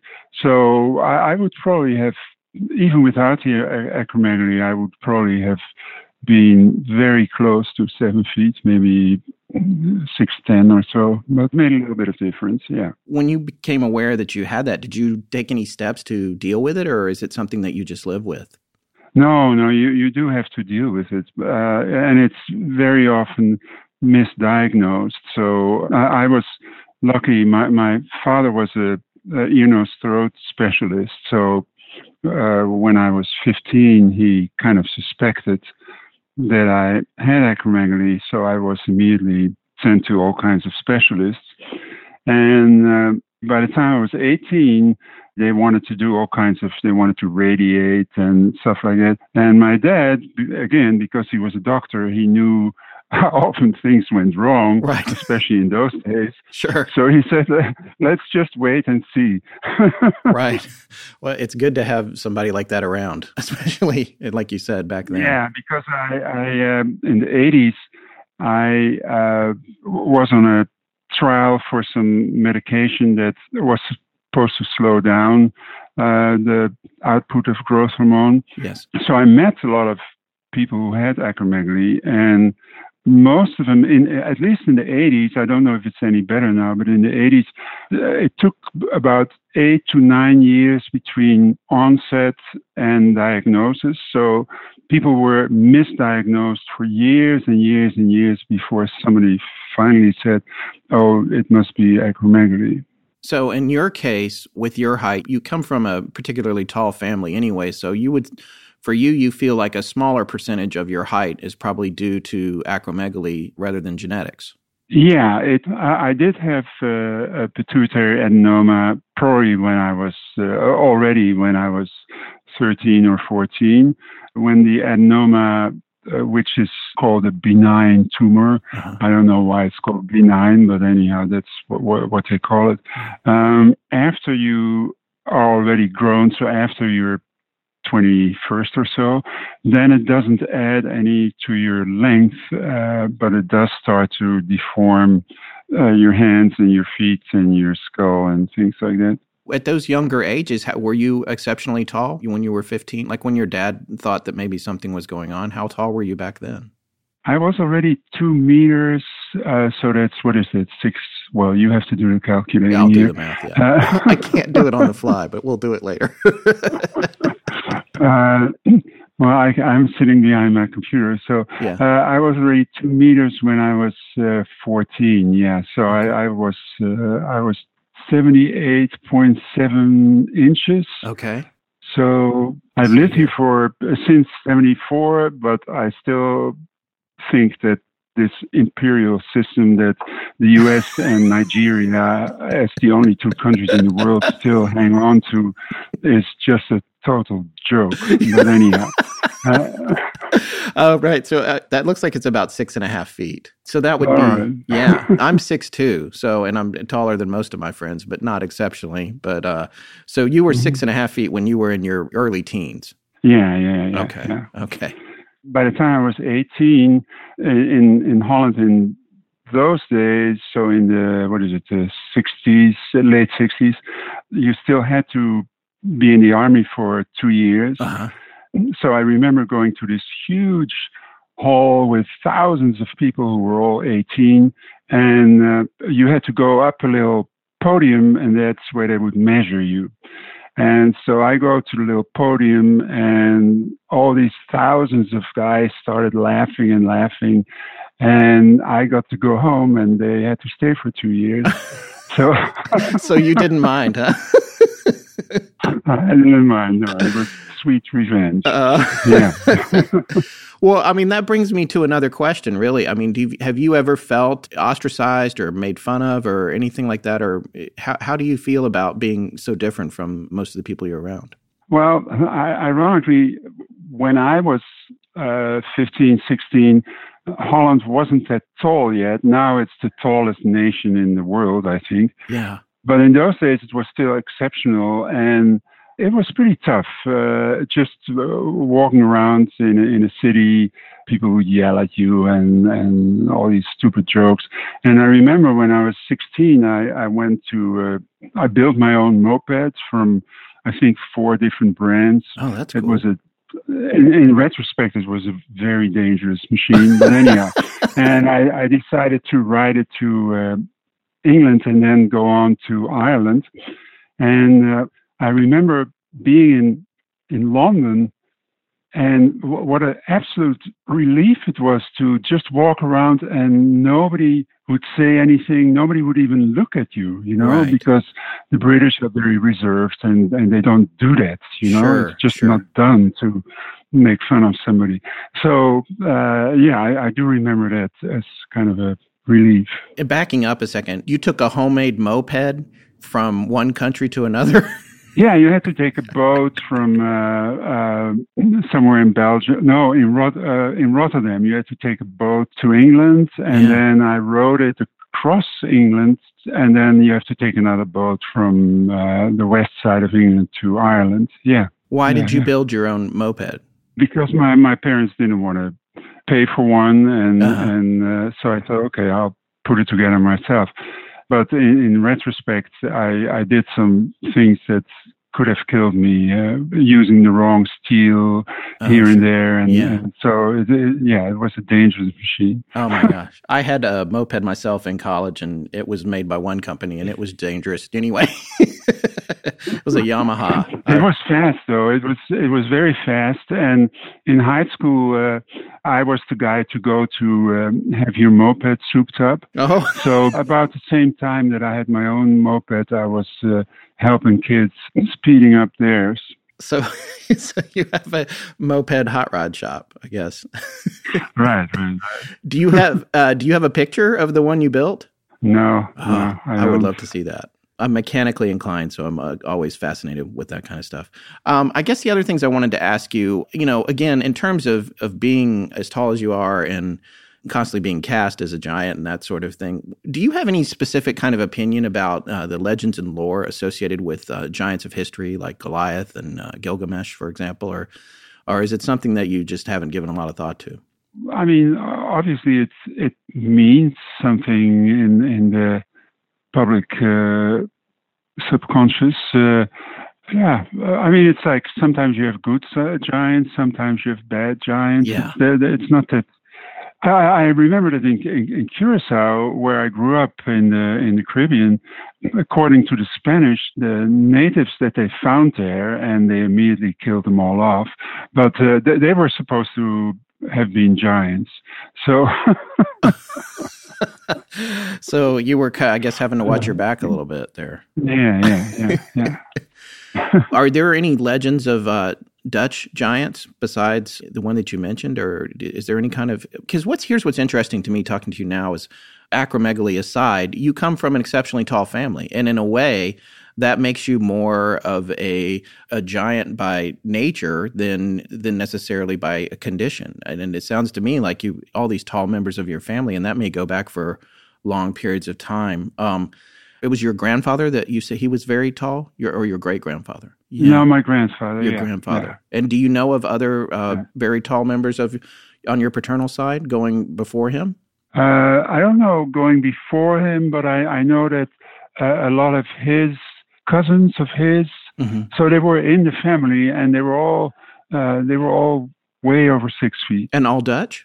Yeah. That part of the family came from Rotterdam, and the family name was Dutiel, I think. So it was my grandfather's mother who was a Dutiel, I think. So yeah, there were a lot of tall men there. Oh, so. That's interesting. My co-host wanted me to ask you if you felt that giants were prevalent in Dutch folklore. Well, most of the folklore is kind of mixed in with Germany, so it's not very clear what comes from where. Sure. I do remember that Antwerp, which is technically Belgium, but history it has been part of Holland, so whatever you can. Let's just add it to Holland for this purpose. Sure. The name Antwerp comes from throwing a hand. So Handwerpen, werpen is throw, and hand is hand. Okay. And supposedly there was a giant who was bugging people, and finally somebody cut off his hand and tossed it in the sea. And that's when they started their harbor city, I guess. So... Yeah, these stories are not so far turning out so well for the Giants, it sounds like. No. Personally, do you have any interest in the paranormal or unusual or strange things like that? I guess I can't think of something right off the bat, but yeah, there are a lot of, you could call paranormal things that I find intriguing, yeah, but that's about it, yeah. I mean, you've obviously worked with a lot of really talented people across the course of your career, from Angelica Houston to David Lynch and Renee Daalder, who you just mentioned. Are there any of those folks that you are particularly fond of working with? Not to get anybody in trouble, by the way, but just do you have a favorite projects that you like that you've enjoyed working on? Well, I really liked working on Twin Peaks and meeting David Lynch and getting to experience a few hours on the set with David Lynch here and there. Sure. Yeah, that was special. What's it like working with him? Well, I don't know if you've ever seen him give an interview. Yeah. So that's about how it is on the set. So let me ask you a few questions about Twin Peaks. We do have some listeners who knew we were going to be talking to you and they were interested, as well as one of our researchers who is an obsessive fan of the show. You know, I'm always curious with, my wife works in TV, so I know as being a performer, you're not always privy to all the mechanics of the script. But I mean, with respect to Twin Peaks, both the first season, but then also the new version, when you were on the set and you were the fireman and you had your lines and you were doing your parts, did you know what was going on, or do you just kind of show up with your sides and do what he says, or is the big picture more? Well, this whole thing about being so secretive about scripts and stuff, that's something from the last few years, 8-10 years or so. Okay. But before that, I would always get a complete script. Otherwise, you don't know what's going on. You know, Right. It's ridiculous. Right. And in the case of Twin Peaks, no, I had no idea. And that's David Lynch, so that's special. Yeah. Because even if you know the whole script, you still don't know what's going on. So. Yeah, I guess that's the question, and it's funny because Marie had asked, she's got this whole complicated question she sent in, and I was just like, oh, okay. So, the Giant, or as he's now known, the fireman, is Twin Peaks' force for good in the White Lodge. And she wants to know, how did you approach this role? What was your mindset? And did you draw on any other roles or character for it? I just saw it as a continuation of the first Yes. series, Sure. or the 20 years ago, or no, 30 years ago. 25. Well, a long time ago. Yeah.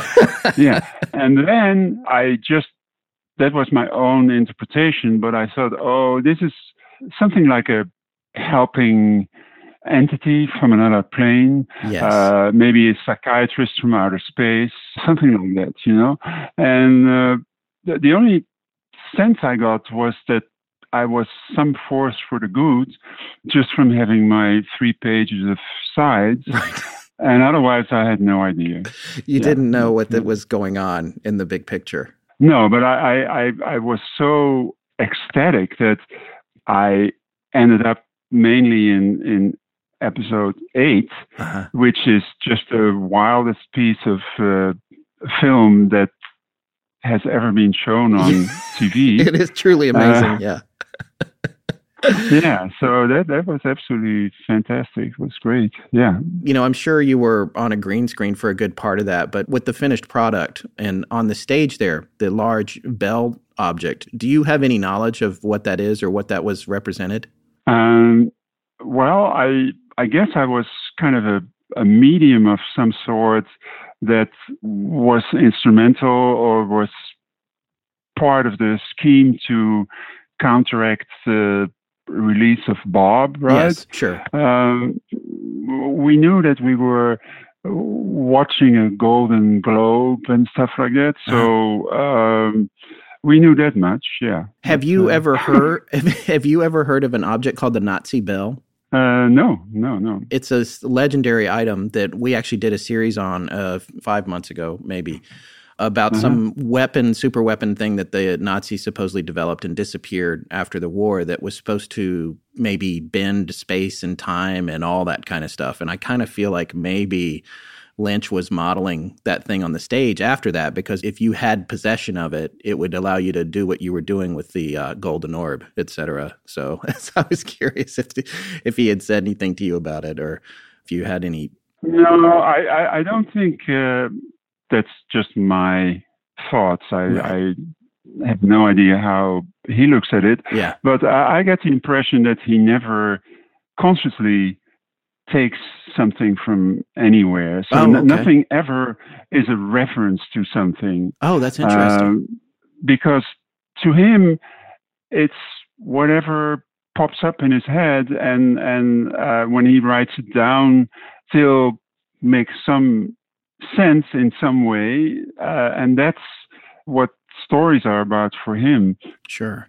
So I don't think it makes much sense to look for references to real things in at least as far as David Lynch's inputs into Twin Peaks is concerned. Yes, and now that you say that, that seems painfully obvious, actually. His co-writer, what's his name? Mark Frost? Yeah, Mark Frost.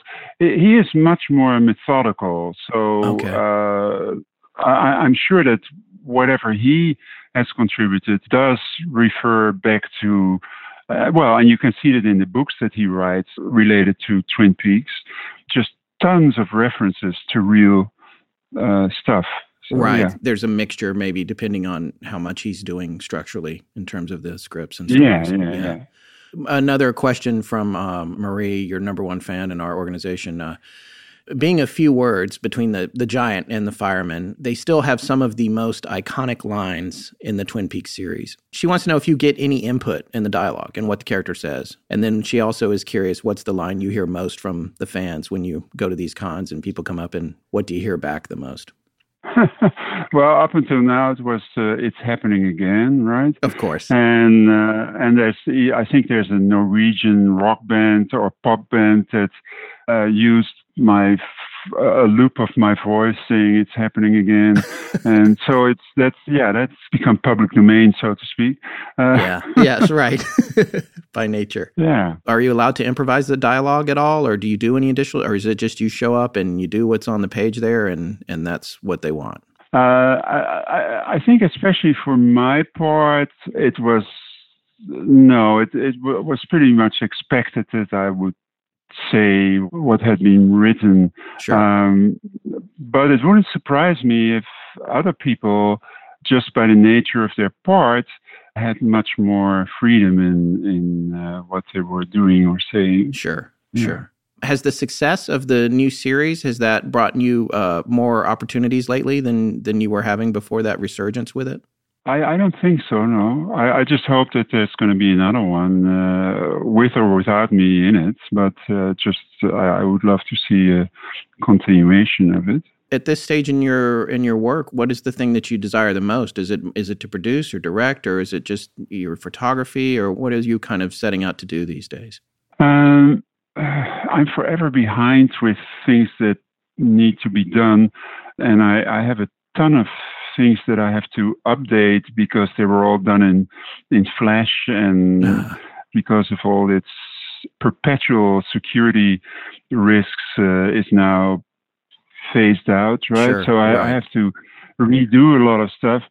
And then I have an old project that I still want to do some kind of a video, make into some kind of a video. I have some footage that I've never used yet, and that's about how we are basically still hunter-gatherers, and how thanks to electronics and computers and automation and all that stuff, we are kind of reverting back to that.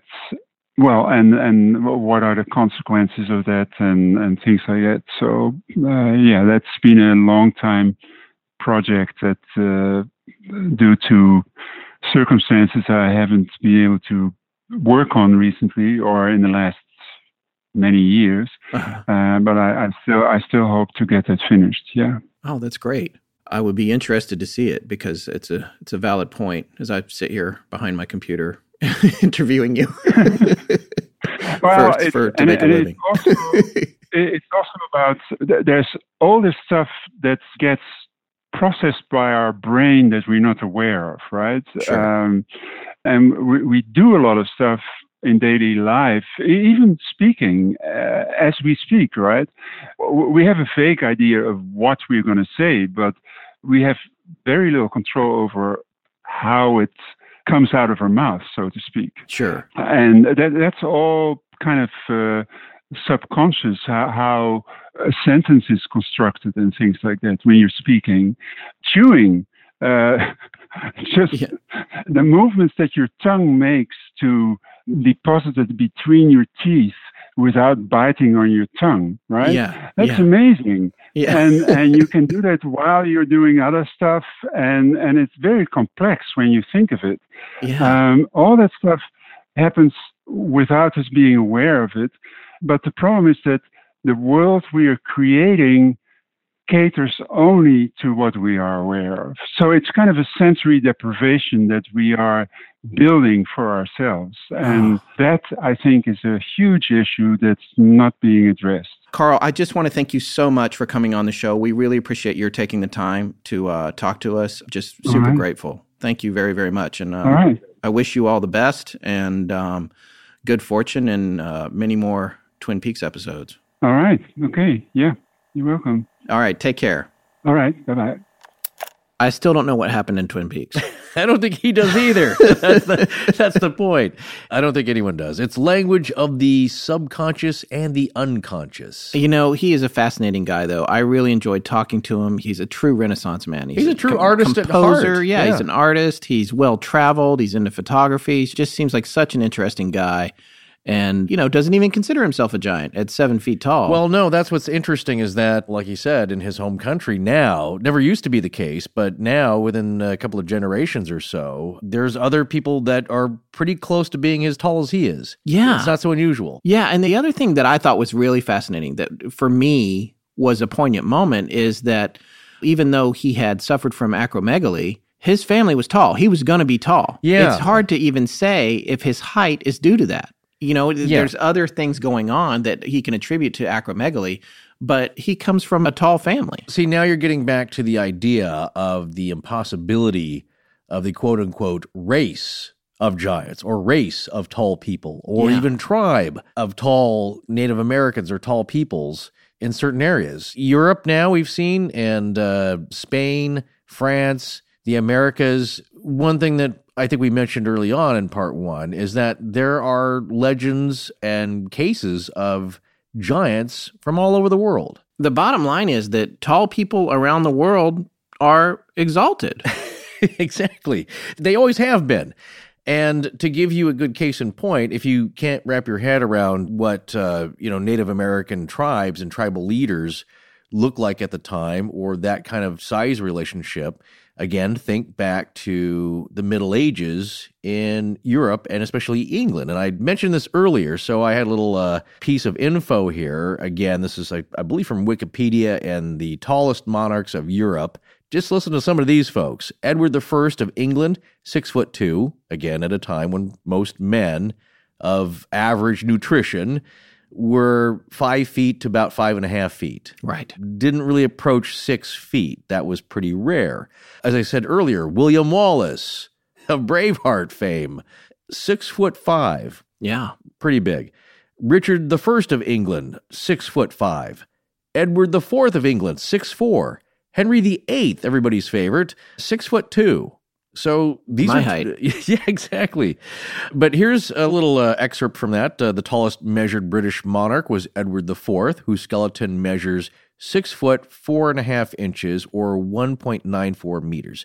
Records indicate that when fully clad in armor, he would have been about 6'7", 2 meters or so, an exceptional height for any man in the 15th century. Yeah. Jeez, I mean, he's imposing, 6'7". That's huge. Yeah. It's big now.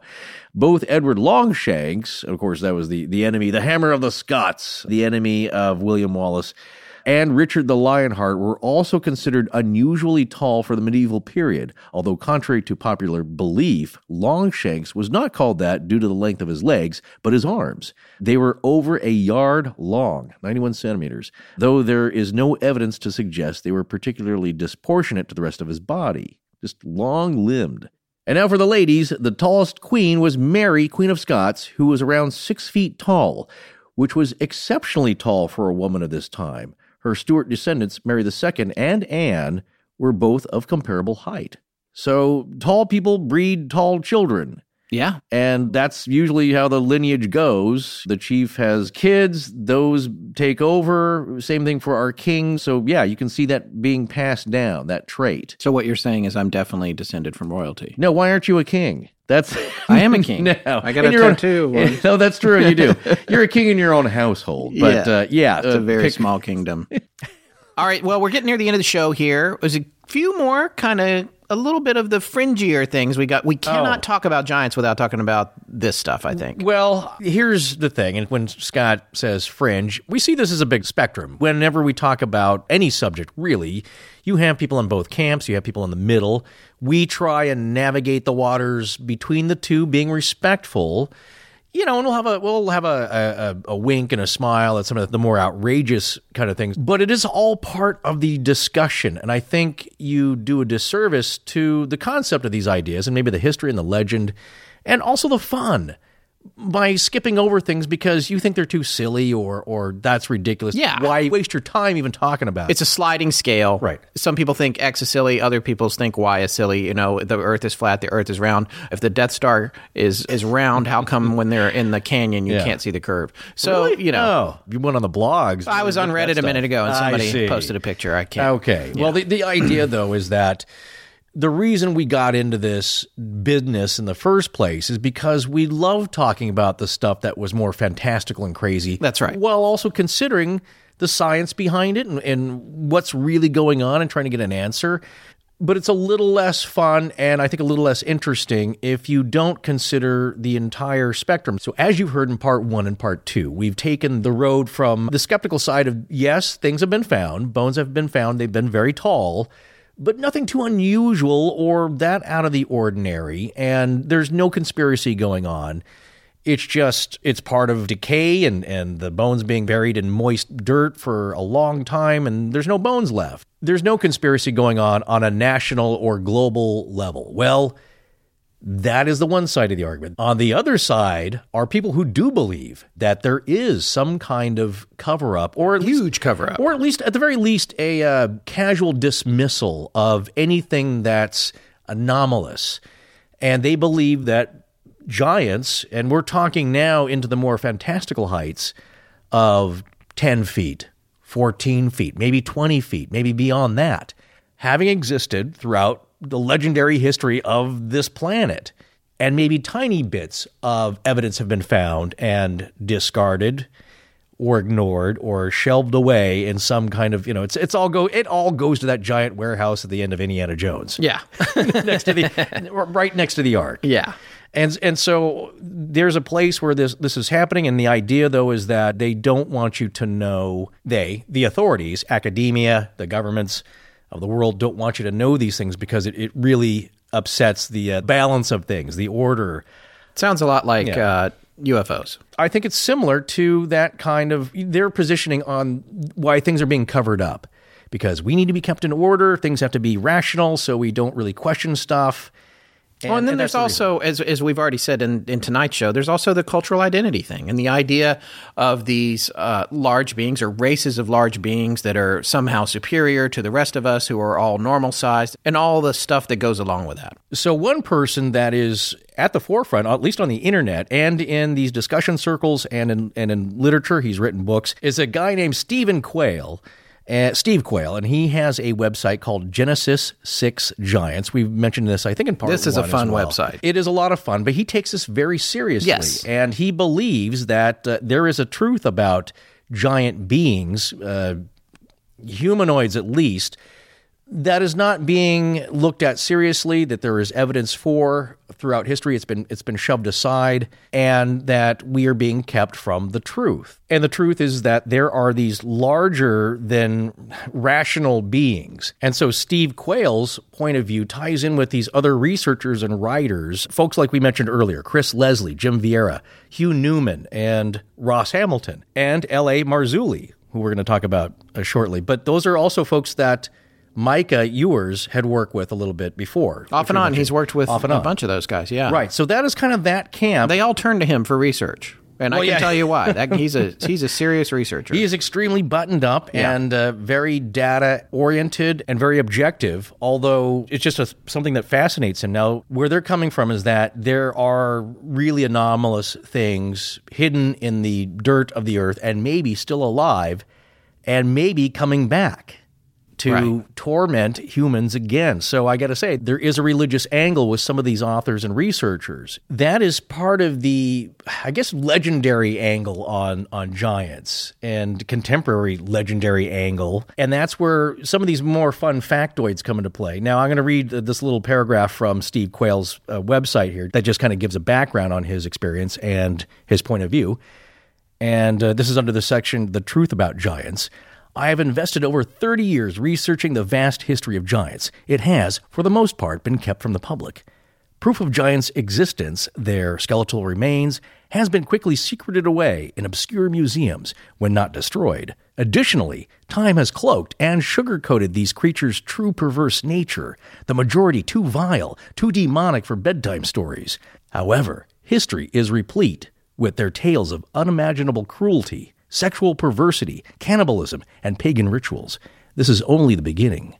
Some things are best forgotten, or are they? I know that sounds very dramatic. He knows how to put some drama. So, I love it. It's what we do.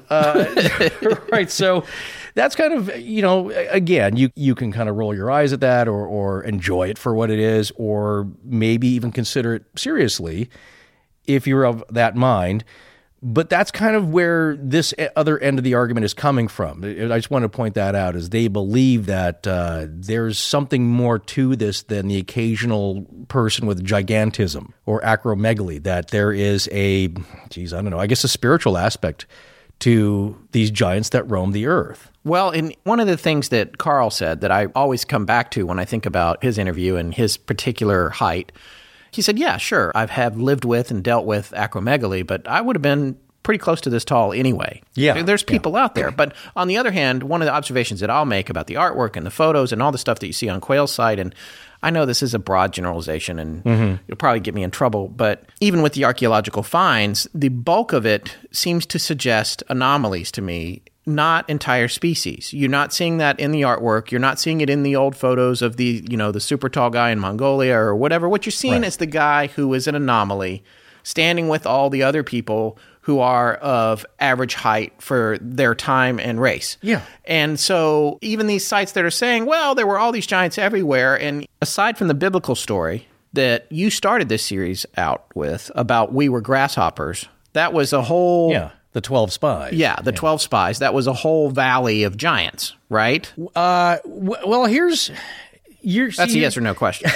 Well, I wasn't there. No, but I mean, the way it's told. Well, look, it's not just one dude. It's not like Goliath. Here comes Goliath. No, but it's not just a yes or no question here, because, again, that gets very complicated. From the point of view of the biblical non-literalist, even the Bible scholars, they weren't actual giants. They might have been very tall people that scared 10 of the 12 spies that went out. And also the point of that story, though, to reiterate, was that yes, they may have been tall, but more it was fear and not trusting the word of the Lord, which is why they, God said, well, fine, if you don't like this land, which I promised to you and I said I would give to you, you can keep looking for another 40 years. Good luck with all that. So it depends on your point of view, again, biblically and with legend, what your view of what's possible. Is it just all 6 to 7 feet tall people? And again, going back to Native Americans, it seems that was the case, at least in a few tribes, which we're finding evidence of. And so that seems a little unusual now, because now we're talking about not a race of people, but certainly whole tribes of very, very tall people. But if you go back and you look at antiquity, and Steve Quayle has some great bullet points here that are kind of fun, which I want to read here. This is what these guys are talking about. This is the stuff of legend here. The first one, present day modern man averages about 6 feet tall, plus or minus several inches or more. So that's where we're at now. So then the rest of these are just instances of where he has found or come across what he thinks is at least a find, a documentation of something really abnormal and really anomalous. The next one here is 15-foot human skeleton found in southeast Turkey in late 1950s in the Euphrates Valley during road construction. Many tombs containing giants were uncovered there. This pertains to the picture of the giant human femur and myself above. So if you go to the webpage, you'll see that. Maximus Thrax Caesar of Rome, 235 to 238 AD, was an 8'6" skeleton. Goliath was about 9 feet, plus or minus a few inches. Well, that depends on if you're that's what Dead Sea Scrolls. It was 6'6". That's what I'm saying. Yeah, a lot of these things are open to interpretation, and obviously Steve here is leaning towards the larger end. We call that confirmation bias. Certainly, yeah, that's these guys' viewpoint. These things are being covered up because they are so anomalous that they cannot be explained, and it just rocks our present day thinking. So if you read his books, that's going to be the line. And if that thing kind of upsets you, I wouldn't even go there. But if it interests you, check them out, because, again, that is fun and fantastical and just interesting to come across and make your own opinions about. So he goes on to say, King Og, spoken of in Deuteronomy 3:11, whose iron bedstead was approximately 14 feet by 6 feet wide. And they say King Og was at least 12 feet tall. And some people claim up to 18 feet tall. Next point, a 19-foot, 6-inch human skeleton found in 1577 AD under an overturned oak tree in the canton of Lucerne. A 23-foot tall skeleton found in 1456 AD beside a river in Valence, France. A 25-foot, 6-inch skeleton found in 1613 AD near the castle of Chaumont in France. This was claimed to be a nearly complete find. And here's the capper. Almost beyond comprehension or believability was the find of 2 separate 36-foot human remains uncovered by the Carthaginians somewhere between 200 and 600 BC. So, as you go back in time, it gets more and more unbelievable and huge. And harder to find the remains. Exactly, because they're lost to time probably. Right. Or they're in a secret vault somewhere. So from our perspective, I think Scott and I are pretty similar on this point. It's just too hard to tell. The more way out you get, the harder it is to prove these things. And we kind of have to reserve judgment until we find more proof or find that warehouse or that crate. We're going to have to reserve judgment on the way out stuff there. But 7 to 8, 9 feet tall, I think so. I think it's possible. But that's all in the olden days. Isn't there something that's kind of contemporary, modern? As we wrap out this show, there is one last story that I feel like we have to mention. Oh, you got it. Come on. Yeah, this is a bit of a crazy story that took place in Afghanistan, near Kandahar. Well, he's known as the Giant of Kandahar. The Giant of Kandahar. In around 2002, I believe. When we were there. Somewhere a ways back there. And this story's a little crazy. This was about a special ops unit, a U.S. military special ops unit that had encountered something in a cave that came at them and that according to a description made by two supposedly special ops team members, people have come forward. Soldiers have come forward. Well, yes, but they from the back in hoodies with their voices disguised. But they have come forward and said that this 15-foot man, huge guy, comes out of this cave with like a 20-foot spear, flaming red hair, and is attacking them. Yeah. And they're shooting with fully automatic special ops weapons. Yeah, they're emptying clips into the sky, including with no effect. Including a 50 caliber. Really? Yeah, and in this, according to the story, and it's having an effect, but it's taken a long time to have an effect. Yeah. And eventually, they fell this guy, this huge guy, who's just roaring and yelling, not even really talking. So it's the implication that it's a kind of a primitive man, but it did have clothes. He's a wild man. A wild man. Picture that in your head. Like, giant mane of hair and beard, really horrible smell about him. Yeah. And just putrid. And eventually they take him out, and he's after he spears one of our soldiers. Oh, that's right. He impaled a soldier, picked him up all the way off the ground, ran him through with his spear. So this soldier, theoretically, I think his name was Dan, was lost in this operation. And then they radioed it in, and a helicopter came, and they had to put a net under it, and they carried it off. The helicopter carried it away. And there's another story with corroboration. Very good. Yeah. By the way, I said it wrong again, last week or the week before. I just want everyone to know it was 1:45 in the morning. We were very tired. Yeah. We don't always get out of here when we think we're going to. But anyway, there was another soldier, and he corroborated the story. He did not know the people supposedly that were involved in this first encounter, who indicated that his unit, also a special ops team, their training had shifted, and they had been instructed whenever they were entering a cave to aim very high. Yeah. So, and supposedly these guys didn't know each other. This was all in a video that L.A. Marzulli had posted. We'll have it in our show links. It's pretty fantastical, but it is, I got to be honest, it's fun to watch. It's the idea of it. Yeah, it's popped up a few times. And then there's this idea that these wild 15-foot tall giant cavemen are living today in the remote regions of Afghanistan. Well, singularly, by themselves, kind of like, I guess, hermits. So I guess it's a race, but they're not all together. Well, if you got a dude, there's got to be a lady somewhere, because you can only live so long by yourself. Well, hey, these are mythical beings. You know what I'm saying? I see what you're saying. You're going the full God route here. I think what you say, 15-foot tall wild man, spearing people, I think you're already in that realm. Right. Yeah, it's a valid point. That was my point earlier, Scott, is that I think if there was a 9-foot tall, at the end of that spectrum, an 8 to 9 foot tall guy, he can't be that old. It's very hard to live that way anyway. And if he's living in a cave, that's a one-off.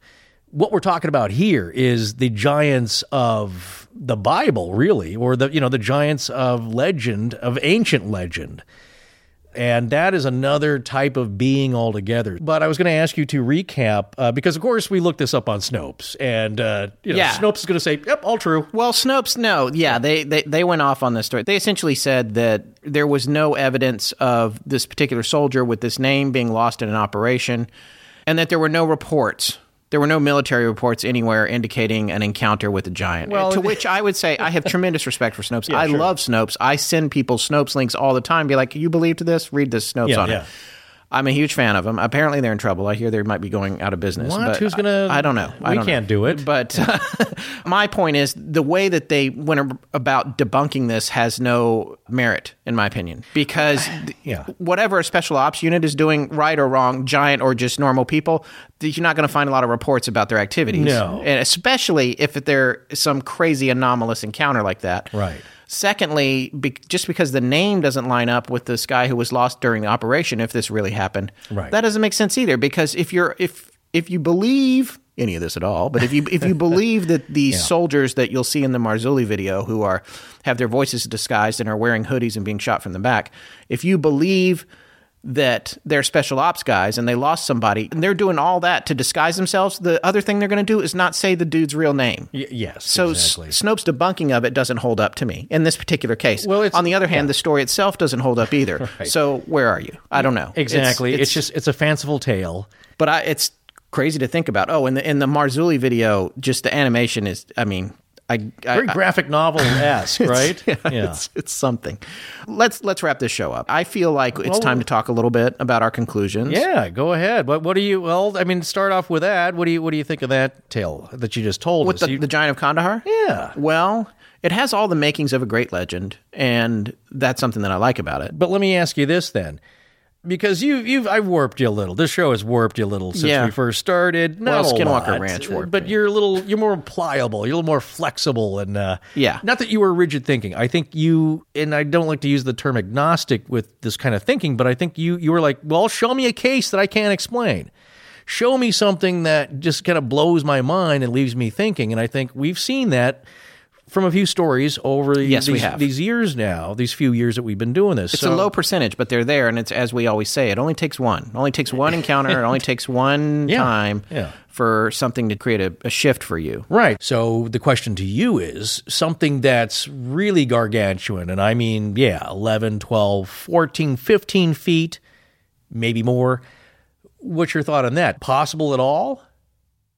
Ever in antiquity? I think in the history of humankind, I think it's remotely possible, but only as an anomaly. Okay. I don't think it's possible if there's not a pathological reason for it. And in fact, the Guinness Book of World Records in 1981 cites Angus MacAskill as being the largest non-pathological giant in recorded history. He was 7 feet 9 inches tall. And there's pictures of him. Yeah, that's the thing is, I don't know how they know that it wasn't pathological. I don't think there was any evidence that there was an autopsy done on him. He may have just been undiagnosed with acromegaly or gigantism. That's exactly what Carl said. His parents were normal height. So right, but that's exactly what Carl said, is that a lot of times those conditions are misdiagnosed or not diagnosed correctly. Yeah. So I don't... This guy's only a little over a foot shorter than Robert Wadlow, and there's a picture of him on the Wikipedia page about him. He's from Scotland. All roads lead to Scotland. It's pretty amazing. People, yes. Yeah, all tall people. That's pretty amazing, but I don't know. I have a hard time believing in entire species of giants that's completely been lost. We're not finding anything. I think there were misidentified fossil finds in the early days of archaeology. Right. I think there were other factors going into it, not too different from what Jason Colavito said about ice and freezing and thawing, stretching out skeletons, that sort of thing.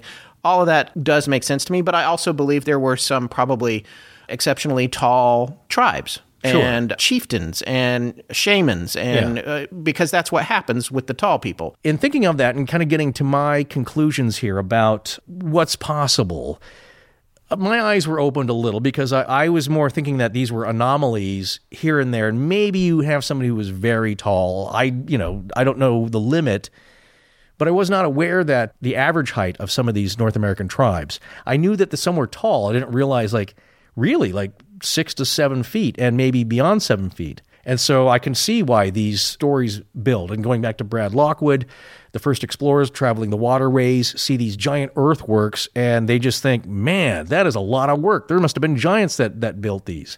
So I can see how that thinking has evolved.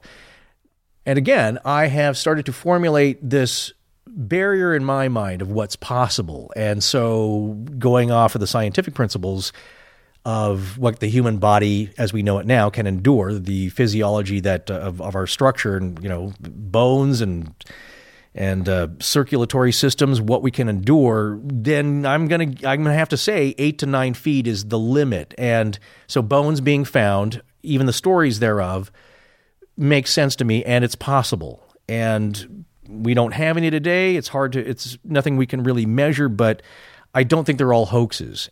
So that leads us into the second big question about all this business about giants. And that is there a conspiracy actively or passively even going on to suppress information that has been found in the past or possibly kept on file somewhere in the secret vaults of these institutions? And I don't think we have enough information right now or proof to point to that, but that is certainly believed by these people who are on the believing end of the spectrum, that there is a suppression going on. I haven't seen it, of course. It's secret. It's like there's no dead soldier here with a spear mark through him. Or it's like, well, you're not going to find that. So me saying I haven't seen any proof of that. It's like, I don't know. I can't go there. What I do know, or what I would believe, just as the general tone of people, if you do meet somebody in these fields of archaeology and anthropology, Just go ask them about giants. If you meet one at a party, go have them tell you about, what do you think about giant people, 15 feet, 20 feet tall? See what their reaction is. You're going to get an eye roll. You're going to get a chuckle. It's not taken seriously by them. And I'm not saying it should. I'm just saying, like, I think that's the prevailing attitude is like, we don't bother with this kind of stuff. And we see it in other fields too. It's just like, if you talk to people in the scientific field about these other, way out kind of theories, they might have some fun entertaining the idea with you, especially if it's at a party or something. But they're not going to spend a lot of serious time learning about this unless it's a personal passion. And then you got to be careful because these are things that can really taint your career. So do I think that, they would take a find of giants seriously? I think under certain conditions where they would have to. Well, things rewrite the history books all the time. I mean, just this past couple of weeks, all that news has been coming out, especially in National Geographic, about the LIDAR used to discover this settlement in Mexico that was overgrown and couldn't be seen. Right. That now turns out to be the size of Manhattan with as many buildings that no one was aware of up until now. Yeah. And that's a rewrite the history books situation. And there's probably plenty of people you could have talked to a few months ago before that report came out who all would have said, that's impossible. There's no way there's anything like that in Mexico. We would know it. Right. Well, there you go. I think we've said this before, even with the discovery of this village that has been grown over, you're still going to have camps of academics and archaeologists and anthropologists debating the meaning of this, the origin, what was their culture like. You're still going to get camps that don't agree with each other.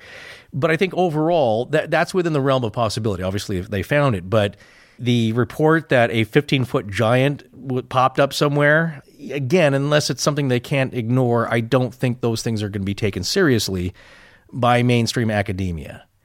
But just human beings in general, our attitudes about very tall people, giants of the time.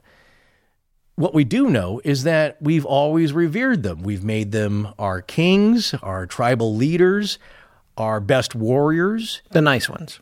The nice ones. Well, even the. I mean, Carl talked about that one that got his hands got cut off and thrown in the water or something. Antwerp.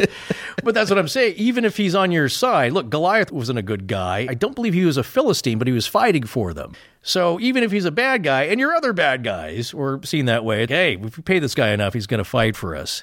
So there are prized individuals throughout all of antiquity. They are exalted and respected to a point, and then we start to fear them. And then we must destroy them.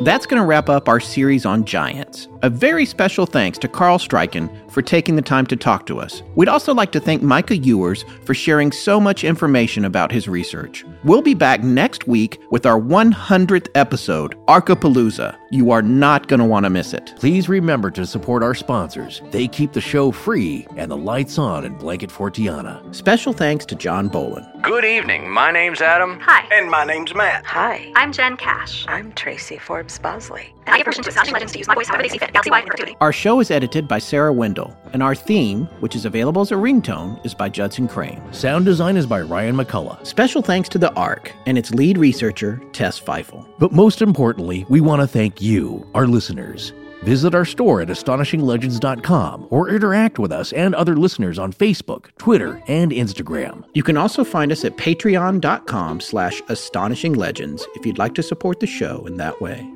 Copyright Astonishing Legends Productions. Good night.